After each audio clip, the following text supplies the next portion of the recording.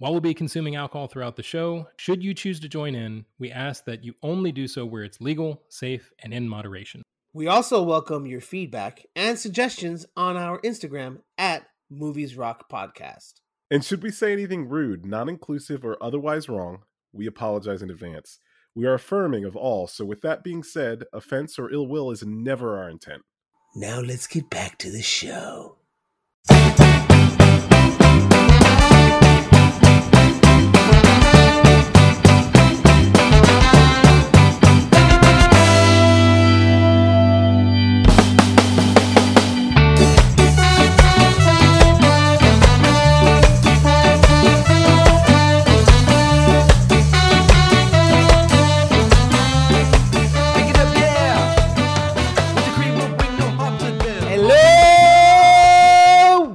Anyways. Oh, God, please try that again. That was so loud. Hello, world. Not exactly the same, dipshit. Hello, world. Hello. No one is going to want to listen past that. Well, anyways, hello, everybody. Welcome to another episode of Movies on the Rocks. It is us, the Moody Boys, and we are here today to talk about a lot of different things. Maybe some ASMR at the same time. Beer. And some beer. Today, as always, we're going to be here talking about motion pictures. This week's motion picture, we're going to be discussing the 90s. I don't know. I think of it as a cult classic, but it's just me. The 90s independent cult classic, Killing Zoe. But before we go to that, how are you guys doing so far? Just cracked open the beer. There you go. Hungry. That works. Pretty hungry. The party has begun. Yeah. He's gonna get hangry. You're gonna get hangry. I am. Probably. I'm already very, very angry. Because Derek was talking shit before you came on. So. I was. Okay. I was. Oh, Jesus. Okay. Well, just before let's go ahead and before we get to the news, let's go ahead and talk about what we're drinking today, guys. Today I feel like a pirate. Because I decided to, of course, it's rum, but I've finished off. I killed off my pirate-sized bottle of El Dorado rum. El Dorado. With my Kirk Zero. Oh, God. Classic. So yeah, and that's what I'm drinking tonight in my nice little Tervis UM cup. Happy because of my my Hurricanes are doing well. My the Mario Cristobal all over the place. Love it. Is this a sports thing? Yes, it's college football. Enjoy it. Love it. Anyways. All right. What are you drinking? I am drinking A&W Zero with vodka tonight. That's all I'm having. It's just back to the good old days. Thought of you whenever I got my beer out because I went to my little mini fridge and I have my little A&W Zero can in there from when I tried it with the with the screwball. Which didn't work out so good for people that can smell. No, it did not. Yeah. It did not work out so well. It's not bad. If somebody hands it to you, you could drink it, but you probably ought to. Not something you would just go to. Don't seek that out. Yeah, it's not a go-to option. But I can't smell, so it was great for me. Oh, gosh. What are you drinking, absolutely delicious. I found a new beer that I had never seen before, so I bought one. I bet you it's a Japanese beer. I bet you it's Japanese. You already saw it, dickhead. You can't say that. It's Sapporo Pure, exceptional light beer. I don't know. You got to turn it up. It's got to be turned up. I can barely hear it. This show is just falling to hell. There it is. How is it? It's all right. It's not bad. What is it like? Is it like a White Castle? It is a lot like a Kirin Light, honestly. Like, oh, really? This was a $4 can, and I could have gotten a Kirin for like $2. And Wait, you paid $4 for that one can? Are you serious? Yeah, dude. Individual imports, not cheap. Bro, you got kids now, bro. You can't be spending money like that, dude. I spent $4 on one beer, dude. Exactly. I'm just saying, bro. It was the extent of the purchase. I took out $4 and I walked away. That could have gone to their college fund, bro. That's a lot. Not even that, dude. That could have gone to their milk. You could have spent that $4. little jerk gets diaper changes, and he should be thankful. Bro, you could have spent $4 and got a 30-pack of Natty Ice, bro. That's For all real, I'm saying. bro. Dude, I mean, how many Zimas could I've gotten for $4? Who knows? Because they don't make it. Yeah. So, but you can definitely get Natty Bread. When you drink Natty Bread, it's not about the quality. It's quantity, baby. Quantity, baby. Gosh, you Quantity. motherfuckers. Is it time to move on yet? Yes. All right, let's move on. So now that we've done about our drinking, our alcohol, whatever the fuck we want to talk about today, let's go. We swear this is a show we've done more than once. Yes, today's we're off a little bit today. Who knows? But in any shape or form, let's go and take it to the news desk.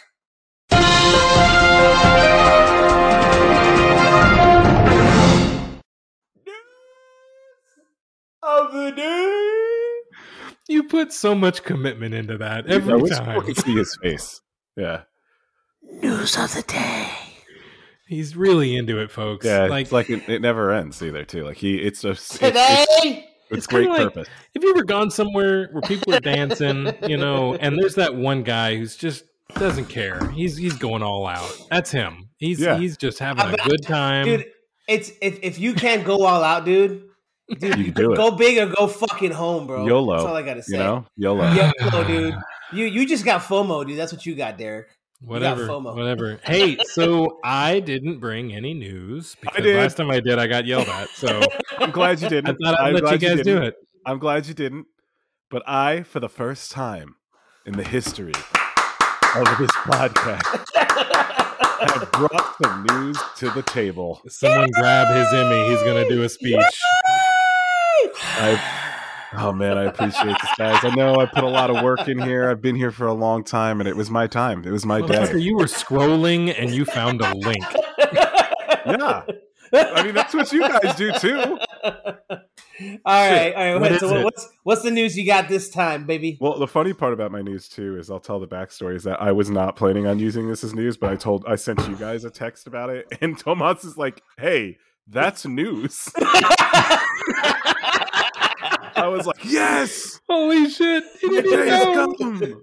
Is this participating? What the fuck is this?" Yeah. So my news, I'm going to go through it. My news today is the Oscar nominations for the 94th Academy Awards are all out. They came out yesterday morning, I believe it was, or maybe the day before. I don't remember exactly, but either way, that's cool news to me because me being a big film guy, I like award season. That's, of course, the most prestigious of the film awards. Derek, yes, do you like to say? I want to ask a question. Sure. Okay. There are a number of various annual awards that take place and many people pay attention to. I mean, there's all kinds of them. There's the Tonys and the Emmys and all these different things, right? Mm-hmm. Obviously, some of them are like the MTV Music Awards are for clearly one thing, and the Tonys are clearly for one thing. But that's for theater, yes. When we talk about being nominated, and what I want to know is how likely were these awards purchased? Oh, good question. I need to know if it really means anything. It really depends. Is this a Rotten Tomatoes score and it's really meant to be disregarded because it doesn't mean shit? Or is it like... Before you move on, I have one quick question. Do I sound better now than I did before? Not as loud, you sound right? worse. Fuck you sound worse. Are you fucking serious? Yeah. I was changing my settings. That to me. I was changing my settings around, bro. I don't give a shit. Oh my god, this episode is just garbage. I love it, and that's why I like it, bro. That's why I like it. All right, anyways, move forward. Go ahead, keep going. You sound farther away from the mic, but either way. So, okay. So, should we pause? Do you need to do a mic check, sir? I don't care. Let's just keep going. All right. So, Derek, there is definitely campaigning. There's campaigning that happens for movies and awards, 1,000,000%. It's that for your consideration, that's right? Mostly just marketing, right? No, not so much. It's different. They're campaigning to the Academy, and emails are written, stuff like that. But I don't know if anybody's actually buying anything. I don't know. I'm sure at some point there was something. Wait. They're able to contact the people who get to vote on these things? The people that vote are sent all these screeners, and they also can send them emails saying, hey, just to remember, like, this is our film. We really want you guys to nominate this. So there's screeners for nomination. Be a check in the mail if you perhaps. I don't know. I don't know all the insides and outs, but there's campaigning that happens just to get nominated for sure. I listened to what's it called? It's called Fat Man Beyond, which used to be Fat Man on Batman, which is run by Kevin Smith. Okay, yeah, his podcast, and so he always talks about receiving screeners in the mail and watching movies because he's part of the Academy. So it's people who get it are usually part of the Academy, whether they're critics, whether they're other actors, and that's who votes. Mm-hmm. And so they get these screeners, like Eric said, and they're just literally movies that are up for consideration. Like they're not going to send them like 10,000 movies that come out. It's the movies that there's a short list. Yeah, the studios have sent into the Academy, and then that list has been brought down to maybe like 20 or so per category to make for your consideration. And then those screeners, not everybody gets them all. They just get some of them, and then the screeners are sent to the people, and the people who vote watch the screeners if they need to, and they keep those screeners. I mean, that's their movie. Yeah. They basically get the movie ahead of time. Which I highly doubt they're watching all of them. They're probably just making, and that's where the campaigning comes in. They're probably just be like, "Oh, okay, this is my buddy. Actually, look at this movie we sent you, please." Yeah. Exactly. But so and you know, I already know this obviously because you know I own a movie podcast. But for the Joe, you know, out in the back, is there the Academy is not an actual school. This is just an organization. Oh my god! Oh my god! Oh dear Lord! It's just an organization. It's not a school. Oh my god! But thanks for asking. For Joe, it was for Joe in the back. I'm glad you clarified. That's good stuff. Wow. So back to the news about what I was trying to say here. I was wondering if you guys are going to let me get away with this. My head hurts. Oh god. There are 10 films nominated for Best Picture this year. Yes. There's some pretty heavy hitters in there, and we've watched at least one of them together, which was Dune. I'm not shocked about that. Dune was being nominated. Absolutely fantastic. And then that episode might be out by now, folks. It's not.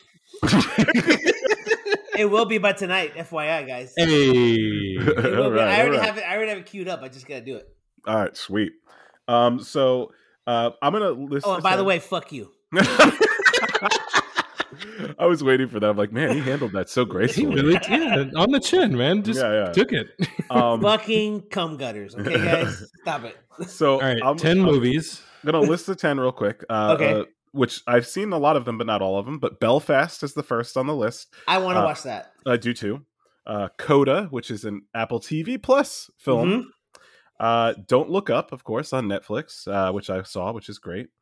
Drive My Car, which I believe is a Japanese film that I have not seen yet, which I'd like to see. That movie is probably right now, if it isn't nominated for Best Foreign Language, it might win Best Picture because it has been brought big time by the critics. I mean, they absolutely love it, but it's a 4-hour slow burn. Oh wow! Okay. But they say it's amazing. But can't wait to watch it then. Because this is my type of movie. I can't wait to see it. I was like, I wonder if Eric's is because there'll be survivors at the end of it, and Eric's like, "Fuck this shit." It is totally his skis. I tell you that, dude. Yeah, I gotta check that out. All right, so the next one is Dune, of course, and then we have King Richard, which I'm watching that by the way. It's which amazing. I watched already. That was with Will Smith, and then for me, probably my bias of the year. Say it. Licorice Pizza. Yeah, my boy. Paul Thomas Anderson.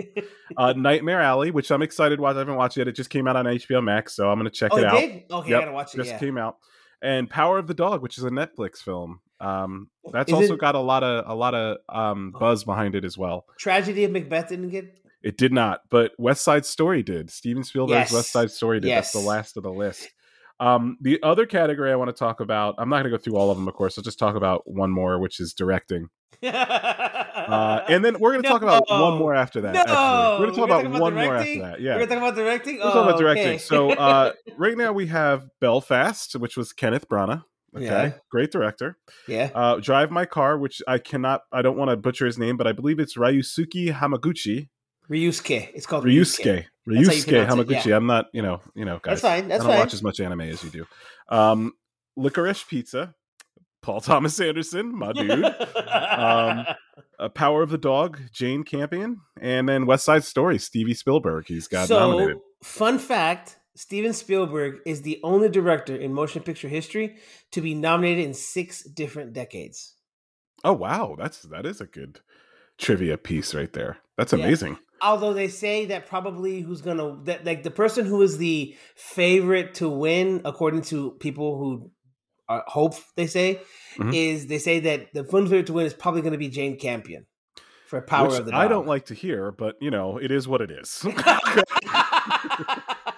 I've also heard the same thing too. I've also heard it. I have a feeling it's going to be like her. For one, it's going to be. I think it's going to be because she needs to finally win because she's been nominated quite a few times, and I think that's how I feel about Paul Thomas Anderson. But I think it is his year, not in directing. In the next category that I'm going to talk about with you here, which would be writing. Screenplay? So original screenplay, which was Belfast with Kenneth Branagh. Don't Look Up, Adam McKay. King Richard, Zach Baylin, The Worst Person in the World, which I've never even heard of this film, written by Eskil Voigt and Joaquin Trier.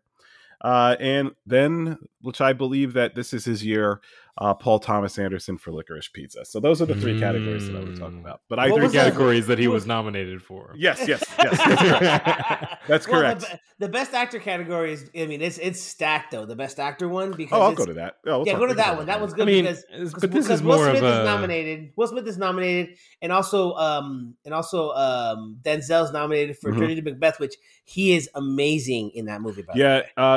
It's quite good. So I was actually quite impressed with it. I did watch it, which was awesome. I love A24, man. They go they're crazy, bringing it, bro. They're a great studio. So we'll do actor and actress. We'll talk about okay. Then we'll move on from there. Yeah, we'll move on. So actor, we have Javier Bardem for Being the Ricardos, which I haven't watched yet. My wife watched it. She said it was great. Okay, awesome. It was good. Benedict Cumberbatch in The Power of the Dog. I hate to watch that one. Andrew Garfield in Tick, Tick, Boom. My daughter said that. She said it was amazing. She loved it. That's awesome. Yeah, I haven't watched. I'm not a huge fan of musicals, so I might get around to it. But yeah, me too. Will Smith and King Richard. He was really good. Denzel in The Tragedy of Macbeth. I haven't looked up who the front runner is of this yet, but I do feel like it's probably would be like Denzel or Benedict Cumberbatch because I was blown away by Denzel, so I wouldn't be shocked if he's a front runner. What I've heard of Benedict Cumberbatch's character is that it's a very conflicted character because it's a cowboy movie, but he is like in the closet kind of thing. Mm-hmm. Okay. So it's like this whole thing. I don't know how I have not watched that film yet. I probably need to get around to that. It's on Netflix, so you can watch whatever you want, which is a great thing. Yeah. So let's talk about actresses now. Jessica Chastain in The Eyes of Tammy Faye, which was a fantastic movie. Very good. You know what's funny is that somebody said that they didn't like her portrayal in that one too much because they're wrong. I know. I want to watch it, but they said that she was what was it? They said that she was too much. Nope. I'm like, have you ever fucking seen Tammy Faye? Tammy Faye, yeah. Nope. Whoever said that was wrong because she nailed it. I was really, really impressed actually. And so was Andrew Garfield was great in it too. Yeah, I heard too. I'm surprised he didn't get any nod for that, although he got a nod for Tick, Tick, Boom. So it's not a bad year for him. But I think it's probably one. It was one or the other. Yep. He was great. And then we have Olivia Colman in The Lost Daughter, which I have not seen. I haven't seen that yet. Olivia Colman is great though. She's awesome. We have Penelope Cruz in Parallel Mothers, which I also have not seen that, but Penelope Cruz, as we all know, is great. It's amazing. We have Nicole Kidman in Being the Ricardos. I've said she's great. Yep. And then Kristen Stewart and Spencer. Now, I did watch Spencer, and Kristen Stewart was very good, but it was one of the most boring films I've ever seen in my entire life. And I'm a guy that loves a slow burn. So just want to put that out there in the world. Okay. You know what's funny is that I don't know if I can watch I'm sure Princess Di is was a beautiful and amazing woman, but I already saw her in The Queen, and the girl who played her in The Queen was fucking amazing. See, that's another thing. I haven't seen The Queen, and I heard the girl that was in The Queen was great too, and I have nothing to compare her to except Kristen. I only know Kristen Stewart as playing Princess Diana, and I think she did a good job. I was like, oh, she sounds like her, It's pretty. She looks impressive. like her. She looks like her too. Yeah, but so does the girl in the Queen. The girl in the Queen is like spot on too, dude. Yeah. So I don't know who the front runners. I only really looked at the categories that Paul Thomas Anderson is nominated. Yep. Welcome to the Paul Thomas Anderson Hour, folks. Yeah. Yeah. I hope he never listens to this, because if he does, I feel like he's gonna put out a restraining order the whole time. He's gonna be put out a restraining order. As soon as I put this online, I'm gonna add him on Instagram. Get him at Paul Thomas Anderson. Yeah, there you go. Anyways, yeah. but I mean, it's out. I'm excited. I mean, it's always fun. Like, I know that Oscars, honestly, like when it comes down to with the Oscars and as film as a whole, I mean, it's always fun to watch and be interested and see what happens, but it doesn't really matter. It's like deep down inside, it really doesn't matter. The only thing that matters is for these guys that win, it helps their career. So that's about it. But otherwise, it's not like it's. I mean, there's a few snubs when it came to the Oscars. I think I haven't seen it yet, but I mean, Wes Anderson supposedly they said he got snubbed for French Dispatch, and a lot of people, and it's not just going to be us three, but a lot of people are upset that Denis Villeneuve wasn't nominated for Dune. Oh, I agree with that. Yeah. I agree with that. Like, there's a lot of people. Like, he's like, whenever they talk about, like, whenever they have an article online about snubs from 2022 Oscars, you know, like, that was a picture. He's the picture they show. He's the picture they show. So I was reading a little bit that people were mad, and it's mostly their fan base. Like, there was some, and my wife is probably one of them, was mad that Lady Gaga didn't get nominated for House of Gucci. That's the other thing, yeah. And I'm going to be honest with you guys. I saw House of Gucci, not that impressed. So I mean, was it Gucci? Look. Not really. The House of Gucci, from everything I can tell, it was meant to be an artsy but mainstream film, and it wasn't. I did not enjoy it. Really? Yeah, I did not enjoy it. Ridley Scott didn't hit. He didn't hit on. No, I also am not. It wasn't bad. It just wasn't worth all the hype. I'm not. It to me, it was like, I don't know. Also, too, it felt like there was a lot of caricatures of people. Italian. They weren't like they were actual. I wasn't buying a lot of the acting. That's all I'm saying. You know, but it you know, if you really like Lady Gaga, watch it. You'll love it, because Lady Gaga fans, I mean, just love Lady Gaga. You know, I mean, I think Lady Gaga is a great human being. I'm not crazy about her music, but I love like her as a person. But so I'm always rooting for her because my wife is a massive monster. That's what she calls her people. So my wife was a little monster. So did she love the movie? So she didn't. She loved Lady Gaga, but she kind of felt the same way that I felt about the movie. It was like, you know, yeah, but like it's fun when you're like really like with me and Paul Thomas Anderson. When you like someone so much, like you're able to like be like, okay, everything they do is great, you know. but that's not true, because actually, there is a Paul Thomas Anderson movie that I do not think is good. So, but which either is way, Inherent Vice. But he didn't write it. That's right. You've told me. I mean, he adapted it, but he didn't. It's not an original Paul Thomas Anderson story. So, just yeah. But anywho, sorry. I hope that I never watch a Wes Anderson film that I hate. I mean, you won't, because they're all the fucking same. So you're not gonna ever. You're never gonna have a problem. With that. I mean, they're directed the same. Yeah, the story is the fun. same. Don't get me wrong, they're fun. I know what I'm looking for. Yeah. He's very consistent, so you'll be fine. I mean, the way he directs is extremely consistent. So it's just, you Let's won't miss a thing. Didn't we talk about Denis Villeneuve had a lot of like similar characteristics to, was it Wes Anderson we're talking about, or is it P.T. Anderson? Denis would be more along the lines than P.T. Anderson, but I don't think they're the same at all. No, it was that he had a respect for, maybe it was P.T. Anderson or something like that. Oh, I'm sure they respect that he just models a lot of his style or whatever. I think it was in that interview where he talks about the was it the Vanity Fair video that he talks about the box scene? Yes. And how he kind of the design, or was it the design of a scene or something like that? He was talking about his respect to another director. Yeah. I don't remember who that was. Anyway. No, I think he was talking about Alexander Jodorowsky, because that's who he based a lot of the design on. Okay. Who was the original guy who tried to do Dune back in the 70s, and it never got off the ground. Oh, okay. I think that's where he based a lot of his stuff on. Hey, that guy's fucking wild. So I hate to do this to you, but why do you sound so far away from the microphone? Maybe it's because I was doing the settings, but I'll change the settings again. It's fine. Yeah, stop messing with the settings. God, I don't. Every time I look at Derek, he's always this like, should really be edited out. All right, tell me. I don't give a shit. We're fucking gunslingers. Leave it in. How do I sound here? How do I sound? I mean, you sound better. You do. Sound good? I sound good? Yeah, just keep it there. Did I sound too far? No, that's better. That's better. Hello? Right there is really good. Yeah. Okay, perfect. I got it. All right, cool. Yay! All right, anyways. All right, so now moving on to the next piece of news and segue into Wes Anderson. An article came out recently that his next film, because French Dispatch was, of course, a love letter to newspapers and things of that nature, international correspondency, that kind of stuff. He said that his next story will be a love letter to the Academy of Motion Picture Arts and Sciences. He says he's been penning the story ever since the 74th ceremony in 2002. There's so much unexplored romance, whimsy, and fantasy. I'm sorry, I'm kidding. This is from The Onion. Just joking. Oh my god! I'm like, seriously? He's doing that? No. I was literally about to go walk away to get my food, and I'm like, no, I gotta wait and listen to this real quick. Jesus Christ! We don't even bring news; we bring fake news. He brought onion. He brought an onion. Hell story. Yeah, dude. Oh Hell yeah! God. No. Anyway, no. But there's not that much news, to be honest with you. One of the big news actually that I saw this week was for Mission Impossible 7 and 8. Okay. Tom Cruise. They just 7 and 8. 7 and 8. All right, which are going to be the last two movies in the franchise. Eric shakes his head. Eric shakes his head as he walks away to get food. Anyways, I'm going to bring it up anyways.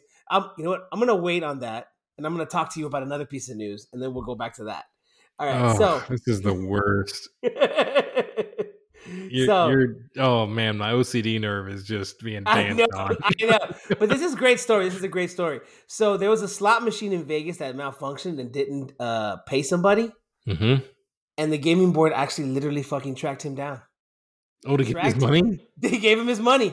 He had walked away from $230,000, and they went out and found him, dude. I mean, he rightfully owns that money. They probably legally had to track him down. But it's cool that they did that because somebody just showed up at his house with a wad of cash, basically. It's like, hey, man. For the record, Gambling Association of anywhere. Please feel free. Give me a call. I'm here. Whatever. The Nevada Gaming Control Board says they identified the winner of the nearly $230,000 prize, dude. Yeah, it was a communications error according to the officials. The slot machine malfunctioned and didn't notify Taylor or the casino personnel that he was a winner, which means it probably didn't go off with the light above the slot machine saying he for somebody won. To walk over and say, "Hey, and then if you leave your seat, like, you're stupid, and you just you fucking sit down. Like, I know that one time, like my wife was at a casino. She was playing underage. She was like 16, but she looked 18. And her dad, Jesus Christ, her dad was with her, and she was playing the slots, and she won like 10 G's. And he goes, "All right, get up. I gotta sit down." He's like, "Go away." So, anyways, this is ridiculousness. So yeah, I can't believe I'm cool. It's cool. They found him. They gave him his money, but same time, you could have just, I don't know, found me. Come on. Yeah. By the way, we waited for you, dude. I kept going and we waited for you so we could talk about Tom Cruise. So there you go. Because he's so invested in Mission Impossible. No, but I love those series so much.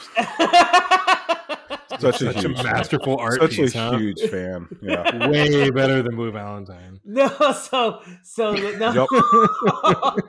But I was telling him the story that I took in the middle was that there was a guy who was in Las Vegas and he was playing the slots, and the machine fucked up and didn't announce that he won the jackpot, and so he left. He didn't know he won the jackpot, and the Nevada Gaming Board went after him and gave him his money, $230,000. Oh, wait, they have to do that? I don't know if they have to, but they did this time. Like, that sounds so out of character for any casino to do anything like that. Because I feel like they're trying to figure out $3 in quarters. We're here to give you $230 million. Yeah, it was $230 million. No, 230,000. Okay, I mean that's still a lot because I feel like they try to do. Yeah, I feel like they try to do whatever they can in their power to make sure you don't win. So like, I know when you win, they're like, "Are you a citizen? We need to see your license. Are you of age? We want your birth certificate." That's literally what they do. Oh fuck! Because they're trying to find any way to make it so that you do not win. So that's hilarious. All right, no, what I was saying about Tom Cruise was that so they delayed Mission Impossible 7 again. And it came out, the budget for the movie right now is $290 million. Okay, look, here's... That's a lot. Yeah, that's a shit ton of money. And look, Tom Cruise, he's not going to be this age forever. He's already... Yeah, so these are supposed to be the last two movies in his series, in the Ethan Hunt series. And the thing is that he's supposedly... Are they going to James Bond him? They're going to replace him? I don't know what they're going to do. But I mean, either way... He's got to be 60 years old at this point, too, right? I don't know. We can look it up, but I'm looking it up. But they're supposedly he's delayed it. One, because of COVID. COVID's delayed the movie quite a bit. 59 years old. And yep, I was right. And two, because he wants to film 8 like right after. Like he wants to do it kind of concurrently. So he wants it to be like a smooth transition kind of thing. So, but I mean, he still got that once for that. I mean, he does all his own stunts. So if I was his age, dude. I mean, he's a badass, but I ain't gonna lie, dude. For his age, he does his own stunts, man. It's wild. Man. Yeah, he's fucking insane. Look, okay, you're not wrong. He's a badass, and he is in shape, and he is doing all this himself. I do not want to detract from that, but let's also not acknowledge that. I mean, if I think about somebody who does all their own stunts into a pretty healthy age and is a badass, I think of Jackie Chan. Oh, of course, yeah. You're right. You're right, dude. You're right. I mean. That's my guy. Like Tom Cruise is badass. Don't get me wrong. He's badass. But Jackie Chan, I'll watch anything he's in. I don't think Jackie Chan's hung off the side of an airplane, but hey, that's pretty close, dude. Yeah, he absolutely has had to have done it by now. I feel like he probably still does movies. Like he had a movie come out like 2-3 years ago. Remember, he's still doing movies. I remember that one movie he did. He I don't know if it was one of the Rush Hours or something else, but the dude, he was like 60 years old at the time. He broke his foot doing a stunt. And he kept on filming. They put a Rumble in the Bronx. Rumble in the Bronx. They put and it was on the hovercraft. Yes. And he wore a rubber boot over his cast. That looked like a sneaker. Doing it. That looked like a sneaker, and he kept going. Like, and he ran like normal. He ran like normal. Yeah, that's dude. crazy. He's about. We're not talking about Jackie Chan. He's not in the news. We're not watching a movie, but he's just a badass. Okay, for real, 100%, dude, 100%. Anyways, but that's all the news. I mean, I don't have anything else, guys. I don't know if you guys want to talk about anything, Derek. If you have anything that brings to mind, I'd like to talk about Derek's heart and how it's pretty cold. Can we talk about that? That's news, right? Cold? Oh God! Everyone, remember that Eric called my heart cold whenever we get to my top shelf at the end of this episode. You remember? You remember this moment? Okay, sounds good. Oh shit! You guys know I got no other news. No, but I mean, as far as anything right now, I mean, like, there's really nothing else out there. I mean, we'll probably know more in a few weeks. No more P.T. Anderson hour? No P.T. Anderson hour. I mean, we can talk about him. We did that for 3 hours last episode. So if you want to have another conversation, come over. Look, in this glass case, this is a piece of gum that I think he chewed. I'm not that much of a creep, okay? Oh, Jesus. Not yet. But if I got it for you, if I found it on the celebrity black market, you'd be like, yes, send it here, please. I mean, if if you gave it to me as a gift, I'd probably put it in like a safety deposit box. No, I'd probably put it in like one of those like cases that says bomb shelter. Bomb shelter and a fire safe box under a laser grid array. I'd find one of those black box cases that they have in airplanes and put it in there. It's gonna have to have like 2 simultaneous key turns on each side of the room. Fuck me. Holy Listen, man. Shit. When you admire, you admire. Huh? That's it. When you're a fan, dude. It's okay. You can spin this after we get off the recording. You can spin this and talk to your wife about Lady Gaga gum. That's true. I have some ammunition to talk about how much she likes Lady Gaga. So, oh fuck me, dude. All right, well, we're gonna go ahead and go on break here. Go see a man about a dog. Go take a piss, take a leak. Go do everything you need to do to unload yourself. And meanwhile, everyone's just sitting in their cars, just hitting pause and fast forward at this point. I mean, unless they wear diapers, they might be pissing in their pants. So who knows? Folks, pull over. Gas stations are not all that bad, okay? I mean, unless you're like an astronaut trying to kill your husband, Ooh, your dude. your I'm not gonna lie, boyfriend's. dude. I do not want to use. I'll pee in a gas station, but I do not want to go number 2. No, dude. No, hell no. You hold that Unless- until you die. Unless, I first of all, I do not like. We're talking about this on the podcast. This is what we should have opened with. This was it. We needed to warm up. I prefer to only number 2. I like how I'm like being cautious about this, but anything else I don't care. I only pinch a loaf Yeah. in the certain of I places. would prefer to only do that at my house. I will avoid it like the if I plague. go camping, I am not taking a shit in the woods. Fuck that, dude. I will hold it. I will have a stomach ache. I don't know, man. Look, Unless there's camping a river, trips last a unless there's while. a river that I can take a shit and then sit in the river and let the river just wash out my ass. And Dude, all actually- honesty, if you haven't done it, it's not all that bad. I'm sure. Honestly, too, like Buc-ee's though, and to those out there, if you guys Oh, haven't Oh experienced yeah. the If Buc-ee's, it's a Buc-ee's, then like I'm that, stopping and I taking could a deal shit. with that because that's I'll like take a shit in a Buc-ee's. I'll eat an omelet off the floor at a Buc-ee's because it's so clean. It really is. Yes. It's a Yeah, no, thing but to behold. there's more. There's a Buc-ee's. They opened a Buc-ee's here in Georgia about a year ago. Oh And wow, then- okay. Yeah, and Nice. there's a new one. They opened up a new one. They opened up a second one, another one in North Carolina. Just when you cross over on I-85, just when you cross over the either North Carolina, or South Carolina, because I never know because it's so close together. But on I-85, just as you cross the state line, there's a Buc-ee's there too. Well, for our international viewers, because for some reason we have a ton of them, check it out on YouTube. Somebody's on a look up video. a Buc-ee's. It's a Go great- to YouTube. Look up Buc-ee's. It's a BUC. It's a convenience store. CES. ES. Is it 2 E's or 2 Yeah, C's? 2 E's, 2 E's. Okay, One C, 2 BUCES. E's. It is a gas station, but it is a magical place. It's like a theme park. It's It like is like a ridiculous. theme park. It's like the Disney World of gas stations. But it's like they have food, and it's a huge gas. They It's have food and basically treats, if and it's Walmart good. I did should a probably good add job Buc-ee's with on the customer next one. service. Well, no, even international people don't have Walmart, do they? Are there Walmarts over there? Yeah, there's Walmart's internationally, I think, isn't there? There's got to be at least one.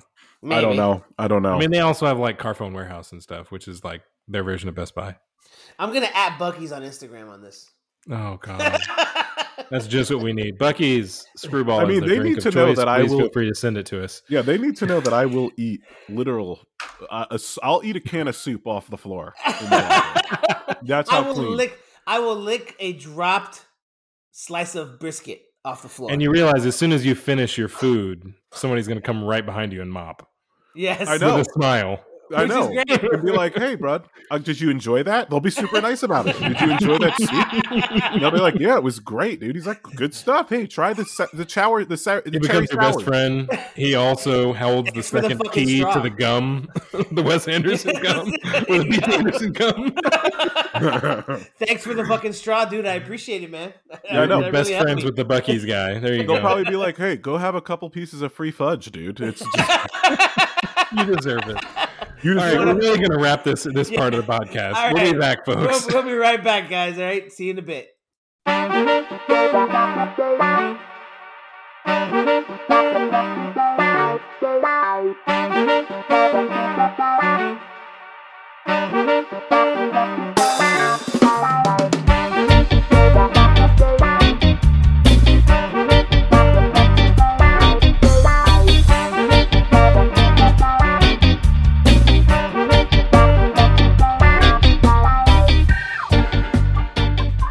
All right, we're So back if we from turn our the key at the same time, it'll unlock, right?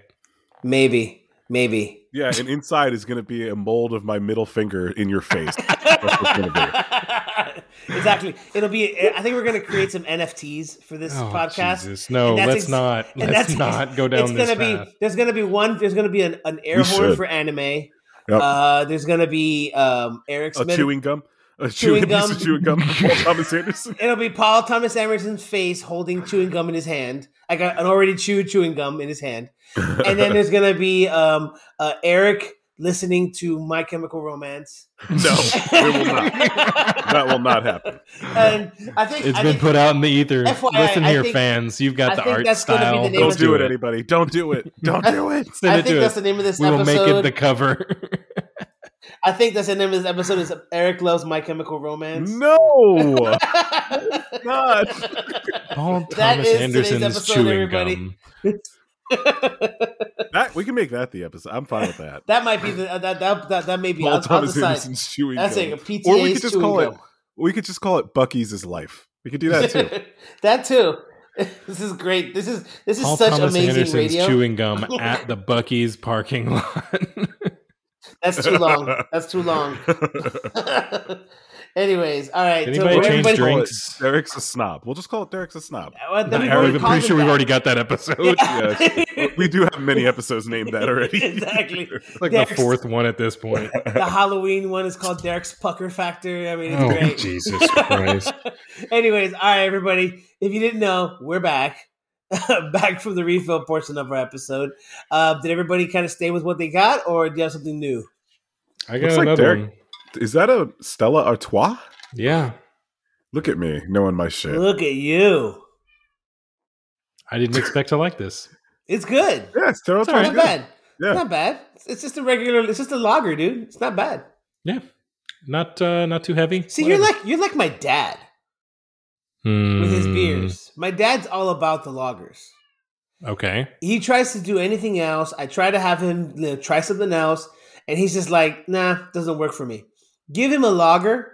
Like, he's so like basic when it comes to his beers. Now, rum is a different story. He loves different rums. He's all about trying rums, and he loves rum. But you give him a How does beer, he feel about IPAs? dude, he hates them. Because they're the worst. Yeah, me and Derek are on the same page. I'm with not. that one. They're I'm just not okay. that good. I'm Yeah. okay with them.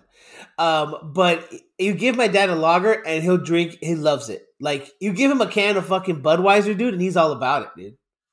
He's all like, about Oh, it. man, honestly, there's like, better There's options. butter. but like if somebody hands me like a Budweiser, I'm not going to be like mad about it. You know, Exactly. Okay. Yes, we make jokes about me being arrogant, but if anyone anywhere hands me a beer and it doesn't look like it's been rolled around in shit, I'm probably going to act thankful at least. Okay.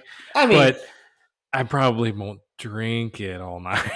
no, like yeah, I mean, I'm not gonna like if there's No. like a plethora of other beers and someone hands me Yes. a Bud, I'm going to drink it, but I'm going to go to the other beers. yeah, you know, after eventually, that. yeah. I mean, I for real. might walk No. around in the backyard and just slowly pour it out. I mean, it's not that bad. You know, Now, Derek, you've given up your secret. Now, when you go to a party and and they see you walking around the Go in the- backyard by yourself, No. Look. You can't catch me. I can go in the kitchen. There's a sink. I can go in the bathroom like I'm gonna pee. I'm gonna There's next lots time I of- see you, dude, I'm gonna hand you a Bud and literally not leave your side. It's just gonna be covered in super glue, and you're gonna hand it to me. he's like, you want? Here's your Budweiser. He's like, what are you doing, Derek? Eric, I'm walking with you, bro. I'm just walking Yeah, with you. literally. I gotta go take a piss. Just walking around, bud. Nope, I'm It's gonna go okay. in the bathroom with you. I'm gonna Yeah, go. we're gonna I mean, go you want me, I'll hold it for you. Yep, I'm gonna hold your beer while you're in the bathroom. Is that what they call it these days, Eric? Is that what they call it? Oh Jesus Christ! No, what me and Derek call it is pure love. That's what we call it. It's a passionate moment. It is between two very, very passionate lovers, Consenting dudes. two consenting carnal men. Oh my god! Oh my god! Jesus Christ! All right. Anyways, to my wife and yours. I'm sorry. I'm not. they know. They Did know. anybody else change drinks? Dear They God. know, they know of your bromance. I know of your bromance, so it's all good. All right. Anyways, no, I didn't change drink. I had my same drink, dude. Yeah, I I'm got the going same thing. pirate rum with El Dorado with some Coke Zero. All right, so let's just go into the movie then, bro. All right, so let's talk about this movie. The motion picture we're doing this week is the what I consider to be 90s independent cult classic, Killing Zoe, directed by Roger Avary. It came out in 1993. Now, if you don't know who Roger Avary is, and I know Derek doesn't, so I'm going to go ahead and let him know who No that clue. is. Go ahead. All right, so he has one Academy Award win.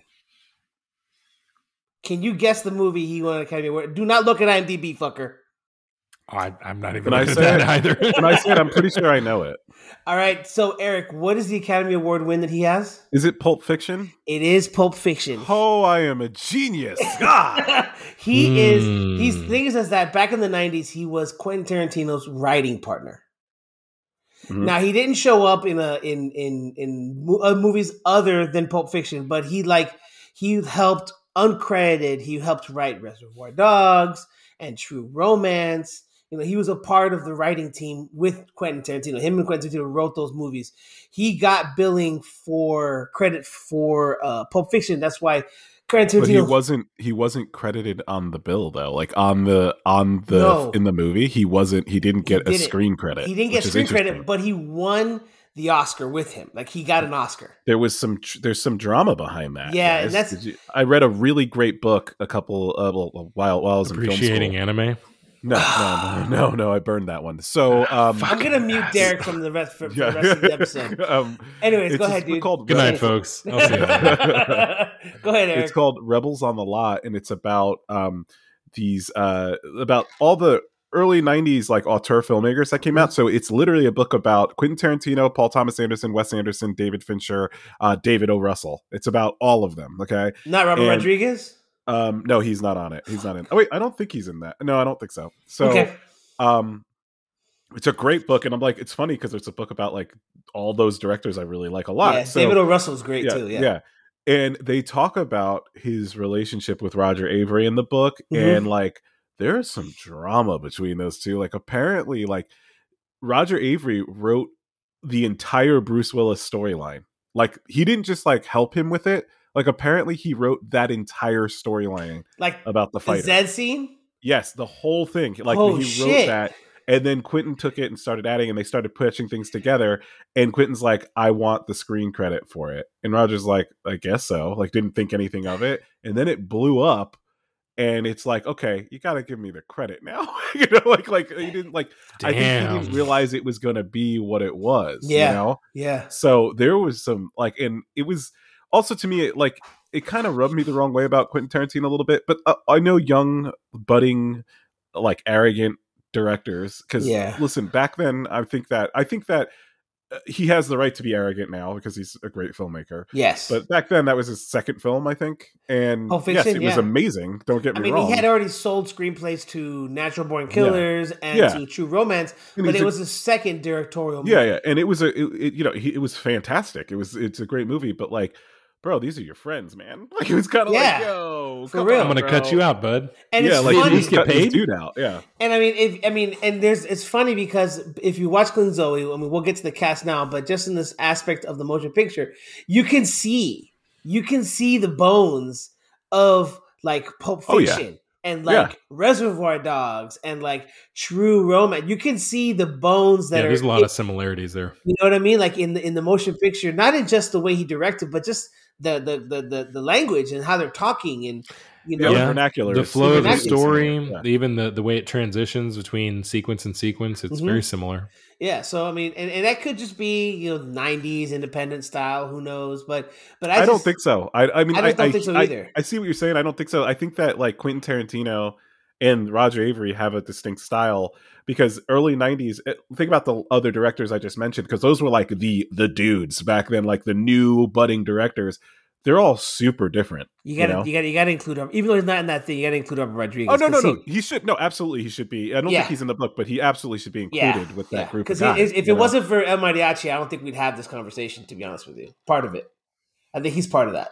Well, I mean, those are his boys, but I think, I don't know if any of them. I think that they were. I see what you're saying, but I think that those guys all came up at the same time, so I don't think they influenced each other in any way. Not till later. I think. Either way, but we'll talk about all that when we get to a quick. We rabbit trailed. Sorry, always. But what were you gonna say? Anything, Derek? Or well, we haven't gone into the characters. Why don't we do the synopsis before we get much further? All right. So there's only like one synopsis really they have here. I'm looking in IMDb and it's kind of a shitty one, but cab driver sets American Zed up with Zoe in his Paris hotel despite 1,000 French francs charged. She's an art student with day jobs. Example, bank. Safecracker Zed meets his junkie friend after 11 years to rob a bank. Kind of a basic understanding, but essentially, here's the deal. So you have this American guy named Zed, which is funny because his name's Zed, and you have Pulp Fiction. Zed. Zed's dead, baby. Zed's dead, baby. And you have this guy named Zed who goes to France to go meet up with his buddy for a job. You don't know what this job is. And when he meets his boyfriend, you figure out that, oh shit, they're gonna rob a bank, and this dude is in charge of cracking the safes, and hilarity ensues. As not really funny, but it just in general. I wouldn't say it's hilarity. Hijinks ensues. Either way, but yeah, that's basically it. And through the process, he meets Zoe, who is a prostitute by day, an escort. As well as works at works. We see later on, spoiler alert, she works at the bank he's fucking robbing. He doesn't know this. But he meets her, and I guess you could say they have a tryst, or they have a meet cute, they say. They have like a cosmic connection. Yes, that's what it is. It's a cosmic connection, and where it doesn't really turn into like her being a prostitute situation for her anymore. Like she really had I had a little moment. They had a strong moment, and he feels the same way. Yeah, and he does feel the same way. So, all right, so. But he lets her get thrown out of the hotel naked into a hallway. Well, because she's a prostitute, and he doesn't do anything about it. Yeah, because he's just like, you just fucking did that, and I have no way of telling you otherwise. So yeah, there's a lot of different things, but we'll get to all that stuff. But let's just talk about who's in the motion picture. So in the motion picture, you have Eric Stoltz, 80s drama baby. I mean, he's a darling, 80s drama darling, and 90s independent darling.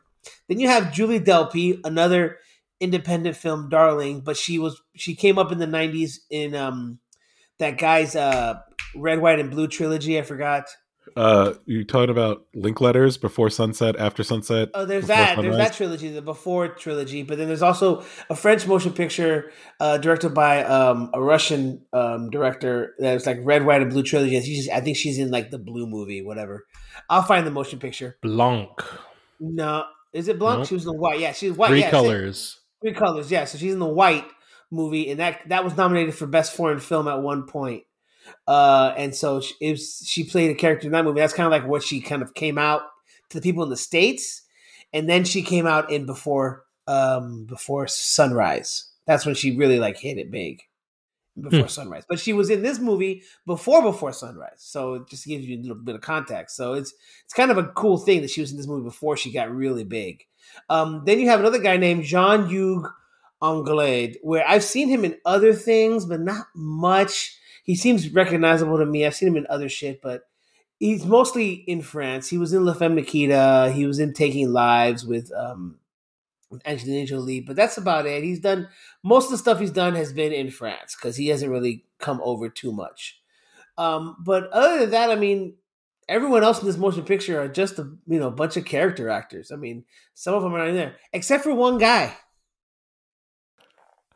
I think I might know. Was it a cameo that you're talking about? It was a bit of a cameo. He was the first person to get killed in the motion picture. Oh yeah, we're talking about the same guy. I was like, I stopped it and reminded. I was like, oh, is that who I think it is? And who are we talking about, Eric? We're talking about Ron Jeremy. Oh yeah, the world's most famous porn star. Yes, who I think is in jail now or at least he's like being investigated for like child pornography and shit. Oh dude. No, come on. Yeah, dude, he got in trouble recently. It's crazy. He's been in trouble recently, so it's like a whole mess of different things. I don't know what's going on with the guy, but yes.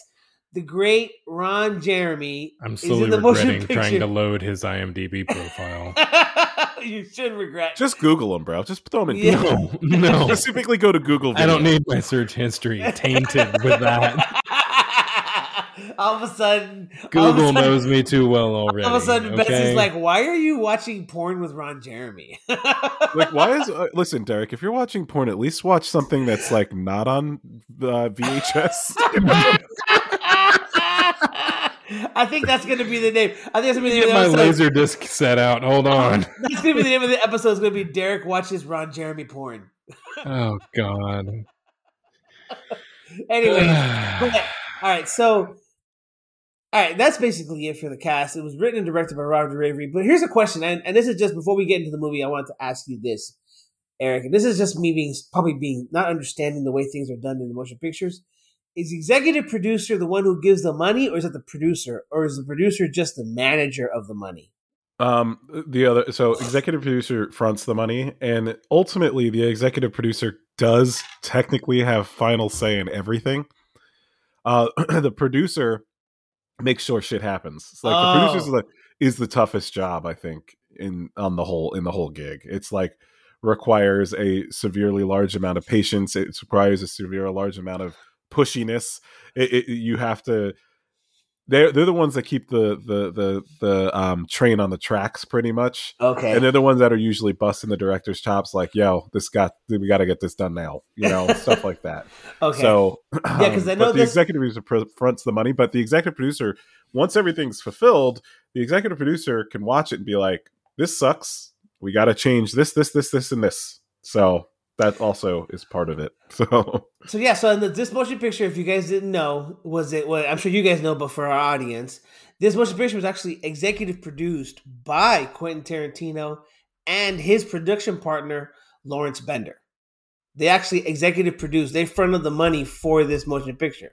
So I think this was the first movie, because Lawrence Bender worked for Miramax at this point. So I think this was actually Quentin Tarantino's first movie he's ever executive produced. I think this is the first one he executive produced. So this is I guess you could say this is the first band apart, his production company that he did back in the day with Lawrence Bender. This was the first movie that he actually produced then before the other movies. Because the other movies, he didn't produce them. They were produced by Miramax, and Lawrence Bender ran the show for that fact. But yeah, this was done by Quentin Tarantino. He fronted the money for this. So, and the budget for this movie was what? 1.5 mil. Holy shit! Are you serious? That makes sense to me. Back then, in that film, makes sense. It was filmed in France too, I think, so it was probably cheaper to film there. Was it in France? Actually, no, it was not. Really? Where was it filmed? L.A. Wow, they tricked me, bro. Yeah, dude. So okay, FYI. I thought it was in France. So here's the funny thing. So they filmed it. Okay, they filmed everything in L.A. and in Long Beach. I was gonna say this we were talking, but the only shots that are in France are the driving scenes outside of the cars. So that's why I got tricked. I thought they were really in France. I know. I mean, that was a lot of effects to try and put into a movie in '94. I know. So really, the driving scene in the beginning with the credits, and then the scenes at night where they're outside of the cars driving. You don't really see who's driving in the car. Everything's dark. But yeah, that was all done in one day. Yeah, they could do that with a B unit in France, and they just send over the dailies. You're good to go. Yeah, so that's all that was. Want to take a stab at the revenue generated by this movie? Go ahead, dude. I'm gonna take a guess. Can I take a guess? Yeah, do it. I would say that it probably made I would say I'm gonna give you a range, like 1 to 5 million. I don't think it made a lot of money. Okay, 1 to 5. Because I already saw it, but before. I was like in the range of probably like 5 to 10, just for the simple fact of it being the Quentin name on it. $400,000. Yeah, that makes sense to me. I do not see this being a very well received film. This is definitely an art house flick. I don't. We'll get to it, but I see what you're saying. It is, but I do not consider this an art house flick myself. Well, I mean, the thing is that I remember when this movie came out. I remember this is for all you kiddies that are under the age of 30, 35, baby. So, which is Derek. So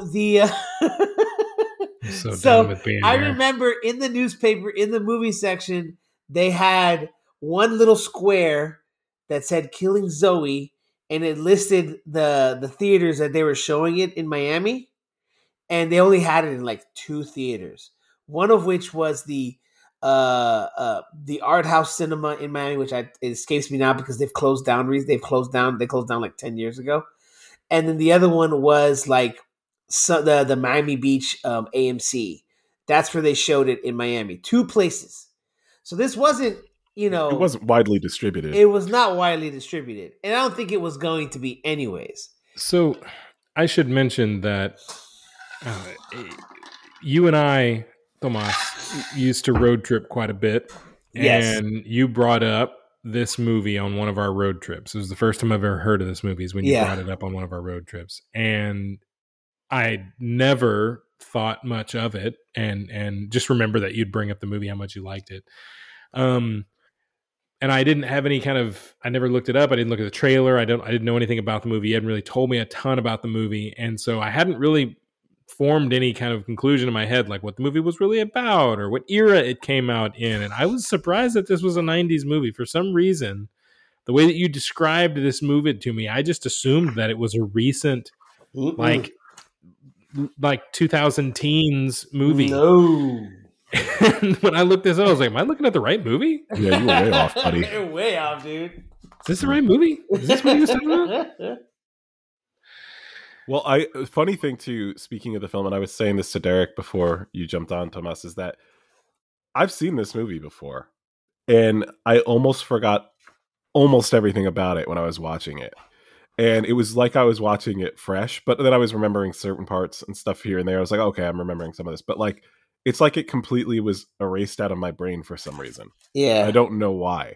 Maybe I've gotten to the point where I've gotten so old that I've watched so many movies. Reached the end. You've run out of memory. It's like just starting to rewrite over things. No, for real. I really think that's happening because people will say, hey, have you seen this movie? And I'll be like, no. And then I realize I watched it. Or I'll think I saw a movie that I didn't see. Or I've seen a movie that I remember absolutely nothing about it anymore. When I used to remember everything about every movie I saw.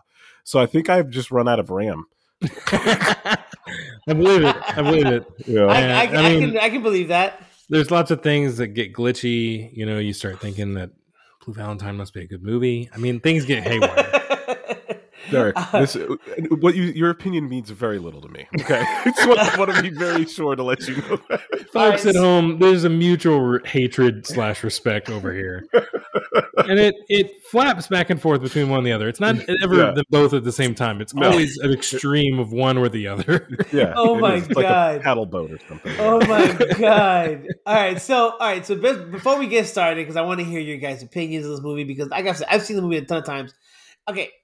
Before I want to say anything, I want to preface this. This is not a masterwork of any kind, but it's a movie that I loved in the sense of it gave me an entryway. It was an entry piece with boner. With a big old fuck you. Actually, Julie Delpy did give me a boner as a kid when I saw her naked in the movie. But either way, I didn't even think about the opening scene with just naked the whole time. Yeah, I didn't mean it that way. Yeah, bro. It's 1993. You are a young, hard 14-year-old watching fucking Julie Delpy. 14-year-old. Just walking around rigid all the time. It's just like, he's like, Julie Delpy. Yep, fully torqued. I'm ready. Fucking yeah, dude. I'm like veiny and shit. Anyway, but no, like this movie this and Reservoir Dogs was one of the first two movies that I saw that was like, it gave me like the into like independent flicks. So, but anyways, Reservoir Dogs is a good movie. So, all right, so let's go ahead and let me just hear what you guys have to say. Derek, thanks, Derek. Let's go with Derek first, and then I want to hear what you have to say, Eric. Let's go. Give me your thoughts, guys. Oh man, okay. So I didn't know what to expect, but I watched the trailer beforehand to try and set expectations, right, for whatever it was I was about to watch, especially because it was 20 years older than I thought it was at the time. And dude, you don't have to sugarcoat. Just say it, bro. Okay, so this movie isn't that long. It's an hour and a half. Hold on a second. Why do you sugarcoat for Tomas? But for me, you don't. Don't sugarcoat. You're fine, dude, if you don't like it. Do we not remember the graceful rating I gave Magnolia? That wasn't graceful. It's because the movie's good. That's why you gave it that rating. I give it a 9.1, dude. You don't like of mine. It's like you just destroy me. I don't give a shit if you don't like it. Honestly, I really don't give a shit if you don't like it. So here's the deal. Dude. I started watching this movie. It's only an hour and a half long, and the whole time I was like, dear God, when does it start? Like, when does fucking something happen? Mm-hmm. And then you get what feels like an hour of just a night bender of being force-fed drugs and various beverages that are questionably hygienic. Man, that dude took that like dirty ass glass. He took it like a fucking cigarette butts. He took it like a fucking champ. And he's like, "Here you go," and he drank it. Yeah, well, he didn't see that shit anyway. And they keep pumping him full of drugs the whole night, and he's like vomiting everywhere. Meanwhile, somebody's just fucking in the background, like this. Okay, it made me think of the Johnny Depp movie, Fear and Loathing, Loathing in Vegas. Fear and Loathing in Las Vegas. Like just the trying to portray on screen the perception of somebody under the influence, right? Trying to recreate that experience in film. And man, I was like, how much longer is this going to go? I got the point. They're pumping him full of drugs. You could have told me that in the first like 60 seconds if you did like a montage, but it just, and it's only an hour and a half. It felt like it was an hour of just drug sequences. It was about that long. I think he's not off. It was right around there. And it was about an hour. I think it was more like closer to 45 minutes. It was I can like imagine 20 or 30. I could have it was about 30. No, 45 minutes. It was like 45. I think. Yeah, but then you get I like hit the remote and I was like, fucking what? How much longer is there of this? And I was like halfway through the movie and they were still going, and they got to the point where they were going to rob a bank. I was like, "Oh shit! They're actually going to put that in the movie. They're not cutting that out at the end or something." Like, I figured they'd run out of time, folks. I mean, it was a nice twist to see the girl working there, right? That what I didn't see that coming. I was wondering where it was supposed to play back in, and yeah, it made sense. Whatever. I didn't expect her to stand up for him and cover his ass. I mean, spoiler alert, folks, but if you haven't seen it, like, why are you here? I mean, it's fucking almost 30.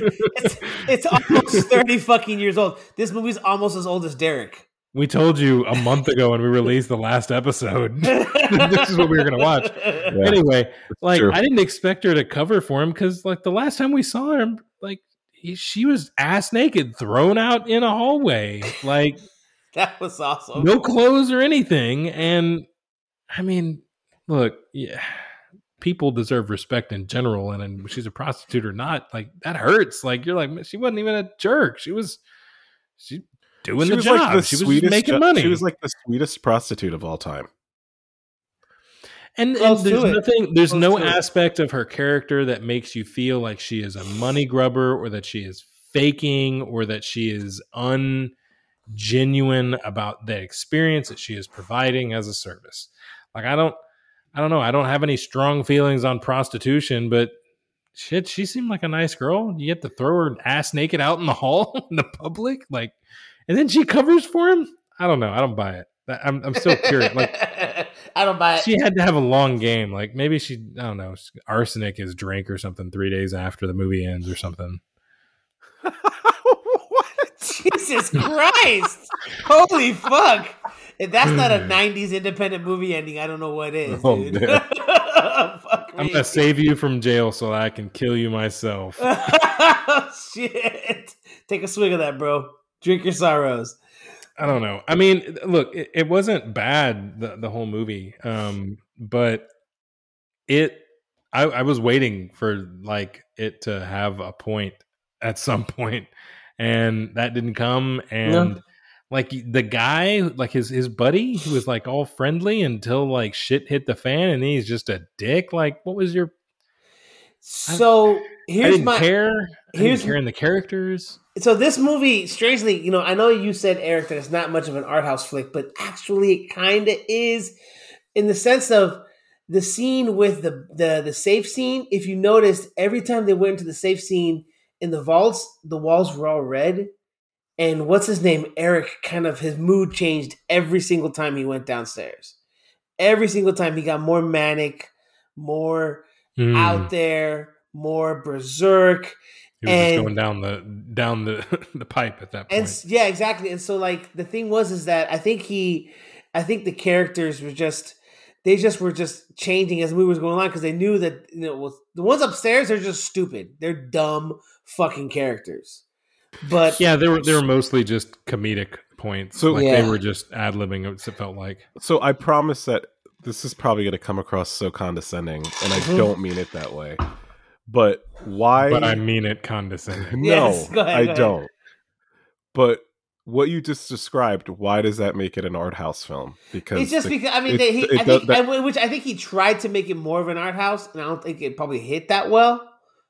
I think it missed on a lot of ways if that was the goal. I think because the things is that according to what I've looked at and I've read is that the whole scene with the vaults is trying to represent like fucking Zed's like descent into madness as far as him dealing with everybody, because the color Roger Avery I think tried to do the whole color change thing where this color means this and this color means that, and I know I'm picking apart the movie I chose, and that's kind of the reason why I want to do this with you guys, because I want to pick apart the movie because I like the movie a lot and I'll probably still end up liking the movie just like Eric loves Blue Valentine, and Derek hates it. Yeah, say it. I like Blue Valentine. I liked it, but I mean, that's 2 out of 3 of us because 2 out of 3 of us know movies. It may not be, and just 2 out of 3 of us hate Collateral Beauty. But hey, case in point. Again, just feeding into what I just said. Correct. But what I'm saying is that like it's always good when you want to see these movies that you see what a director's trying to do, and it's just not working. You see what he's trying to pull off, and it's just not working. It's not working. And this is one of those things where he is trying to show Zed's character in the way of he took this job from somebody he hasn't seen in fucking, I think they said like 20 years. 10 years. 10 years since he was a teenager. And this guy's gone way off 11 years. 11 years. Way off the deep end. He's like an anarchist. Dude, the weird living arrangement. Yeah. He's like crawling through like an attic and a boiler room to get to a living space. That's and Europe. It's this shitty wait, it's this shitty little room with a few little cots in there. And you know what? That's fine. It's poor. They don't have jobs, whatever. But he walks to the next room and it's like a beautiful giant room with this beautiful desk and shit. Like he's the only one who gets a decent place to sleep. I get that. And it's true. You're right. And it's funny, but I think what they were trying to do is they're trying to show like I said, Zed's kind of descent. Like he's the ringleader. He's got the opulence or whatever. He's not going crazy. And the whole scene is just does not come off the way it's supposed to come off. And I could tell that they had just painted those walls because the walls were painted so bad. They were just shitty painted red. And that's the whole point, is that it's just that whole vault scene is supposed to represent like just blood and just violence, I think. Everything having to do with the vaults. Yeah. I mean, it just is not, it didn't pay off to me. It didn't pay off. No, it didn't. If you're going for like art house cinema, I mean, I know that there's going to be a sense of the abstract, Yeah. But to me, that's not really abstract. It's like, okay, you're painting the walls red to signify violence, and he gets crazier and crazier every time he's in that vault. It's not really that abstract to me. That's pretty on point. It's like, that's why I'm like, I don't see this as an art house film, and maybe they were trying, like you said, that was probably the goal, but to me, it was just missed the mark. Way off, It was not a bullseye by any means. It wasn't even on the dartboard. It's like when Derek plays darts. It's way off. Oh, fuck off. We've never played darts together, ever. Derek's like, I am such a good dart player. Okay. I'm pretty sure me and Eric have played darts before. You have no idea how good I am at darts. We probably have. So good at you don't even know. It's so good. Don't send me down that path. Thank you, Mr. Trump. Anyways, all right. So, what else, Derek, did you want to think about? Talk to me about the movie. Man, the goons. They were. One of them gets shot, and like it's such a heartbreaking moment for him to want to destroy the bank, and he loses his shit. And I was like, that was just fucking dude. I barely saw his face twice in this whole movie. Like I don't give a shit about that guy. I don't even know what his name was, or was he in love with somebody? Did he have a character built for him? No, he's just dude number 4 or something. And man, there was just a lot of that. Like there was what was the name of the actor? Kario Salim. He played Jean, or I don't know, whatever. it was another character. Like they kept like I don't know, trying to like he had lines. He had moments with the lead cast, and I still like I don't fucking care about that guy. Like I don't have any knowledge of his character whatsoever, other than that he exists within this circle of people. So I don't know what his interests are, or his love life, or his struggles, or anything. No, I no. Shit, fuck, he died. All right, cool. Move on. There was a lot of that. I mean, it was like the old woman that worked for the bank, and she got her brain blown out on the front of a. That was so. He was going to shoot her. He was going to shoot her even if he got the information. Like, he was going to shoot her. It also like I probably should wait till it's inconsequential characters and choices, and I'm like, oh, sure, all right. I think the funny thing is that these are characters that you're not supposed to love.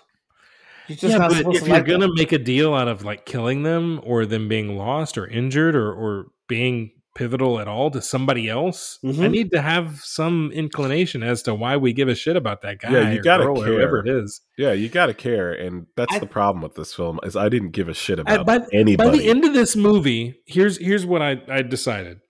The friend, the French friend, what was his name?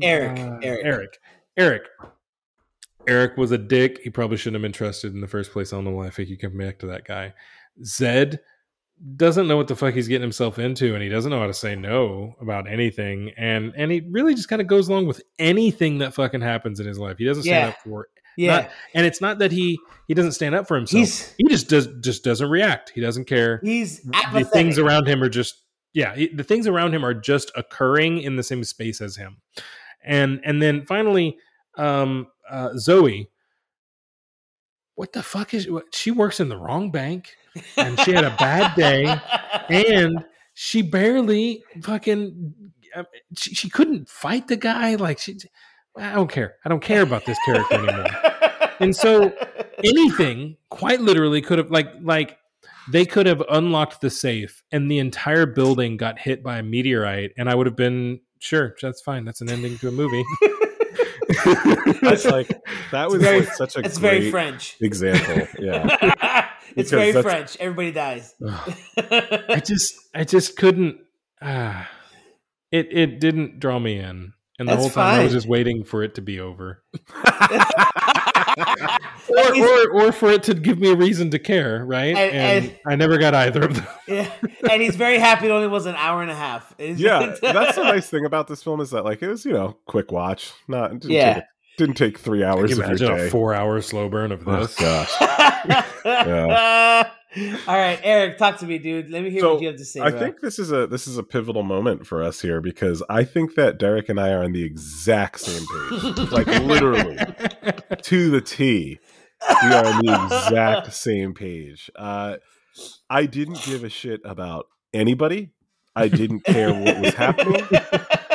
In fact, the first 45 minutes, I was like, why are we just watching them? Shit's still on, dear God. Yeah, exactly. And why are we just watching them get high for this long? I couldn't remember when I originally saw it if I liked the movie or not. I thought I did because I don't remember disliking it, but I probably was a teenager the last time I saw it. I mean, okay, look, this whole drug sequence... He can't get past it. It had so much potential. If you're going to dedicate this many seconds to showing me these characters, and they even had a moment where he sat down and he talked to one of the other dudes, one of the other nobody goons. He sat and talked to him for a little bit, and I could have learned about this character. I could have understood why this motherfucker exists on the planet, what he cares about. And it just wasted all of that screen time on portraying the experience of a drug-induced binge. And it was useless banter. It was not...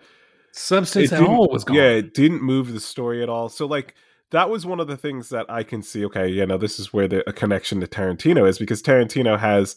useless banter, useless dialogue that does nothing for the story, but what it does do, which this guy did not do in this film, was it that useless banter with Quentin Tarantino is actually developing who this character is. Yes. Where in this movie, it's not. It's just literally just words being said. You're right. You're right. So that's one of the reasons why I also was like, man, this is like, this first 45 minutes with the drugs is like brutal, And then, but if we talk about a Tarantino film, I think by the majority of people out there, what you define as a Tarantino film, the characteristics that you think of, it is so rich with good writing, everything having meaning and importance and impact, that you can watch that movie on mute and still enjoy it and understand what is happening, the events that are transpiring and all of the different meanings behind these things. The audio and the dialogue are rich and have a huge impact on the story, but there's so much else to the movie that is rich and context and gives you so much of an inkling of what's going on. Absolutely. And this movie, it was just yammering for an hour about nothing, and it actually meant nothing. Yeah. And so you were left with nothing.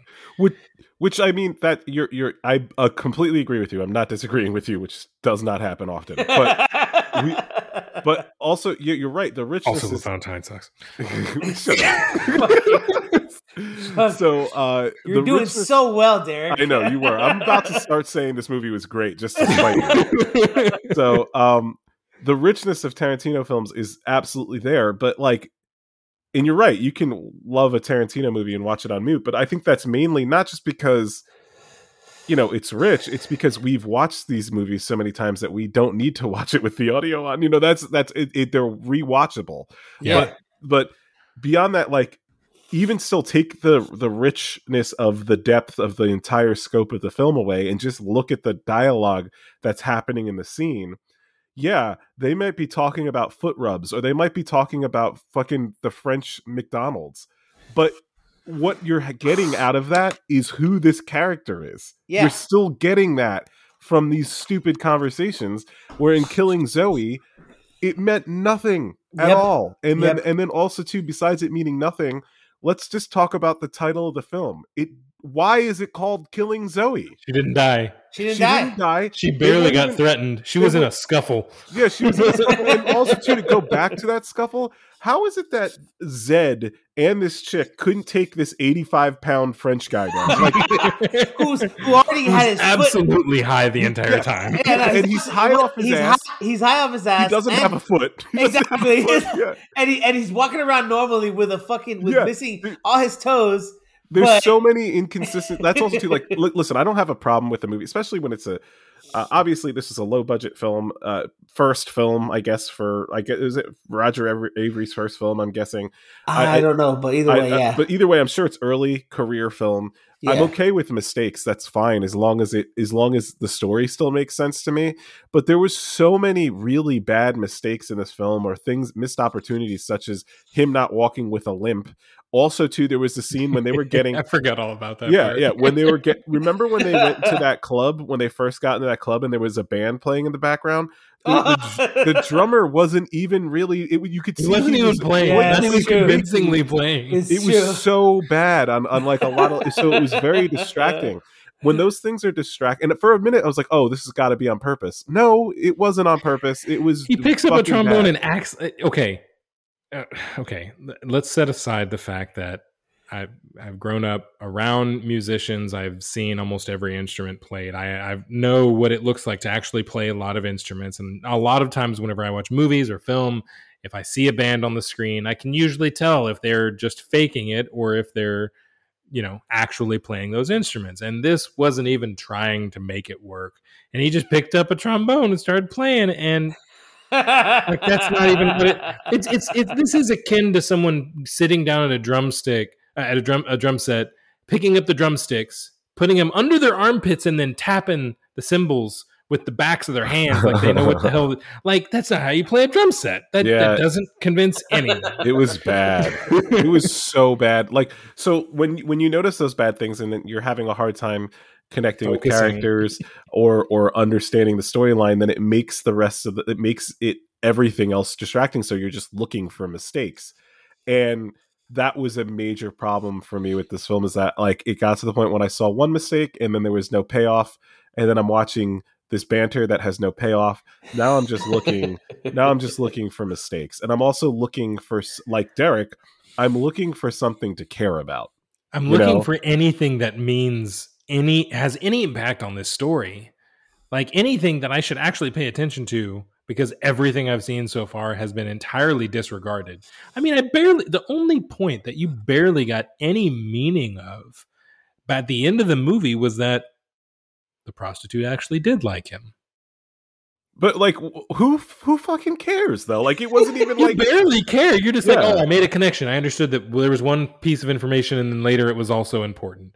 Like, that's the only time it happened in the whole fucking movie. Yeah, and another thing too, like, he's right. And then another thing too that like really kind of like bothered me is like, the connection they had is because she had an orgasm. Like, that's why. That was it. That was your connection to this man. Is that like, oh, I actually had an orgasm with you, so that means we're connected.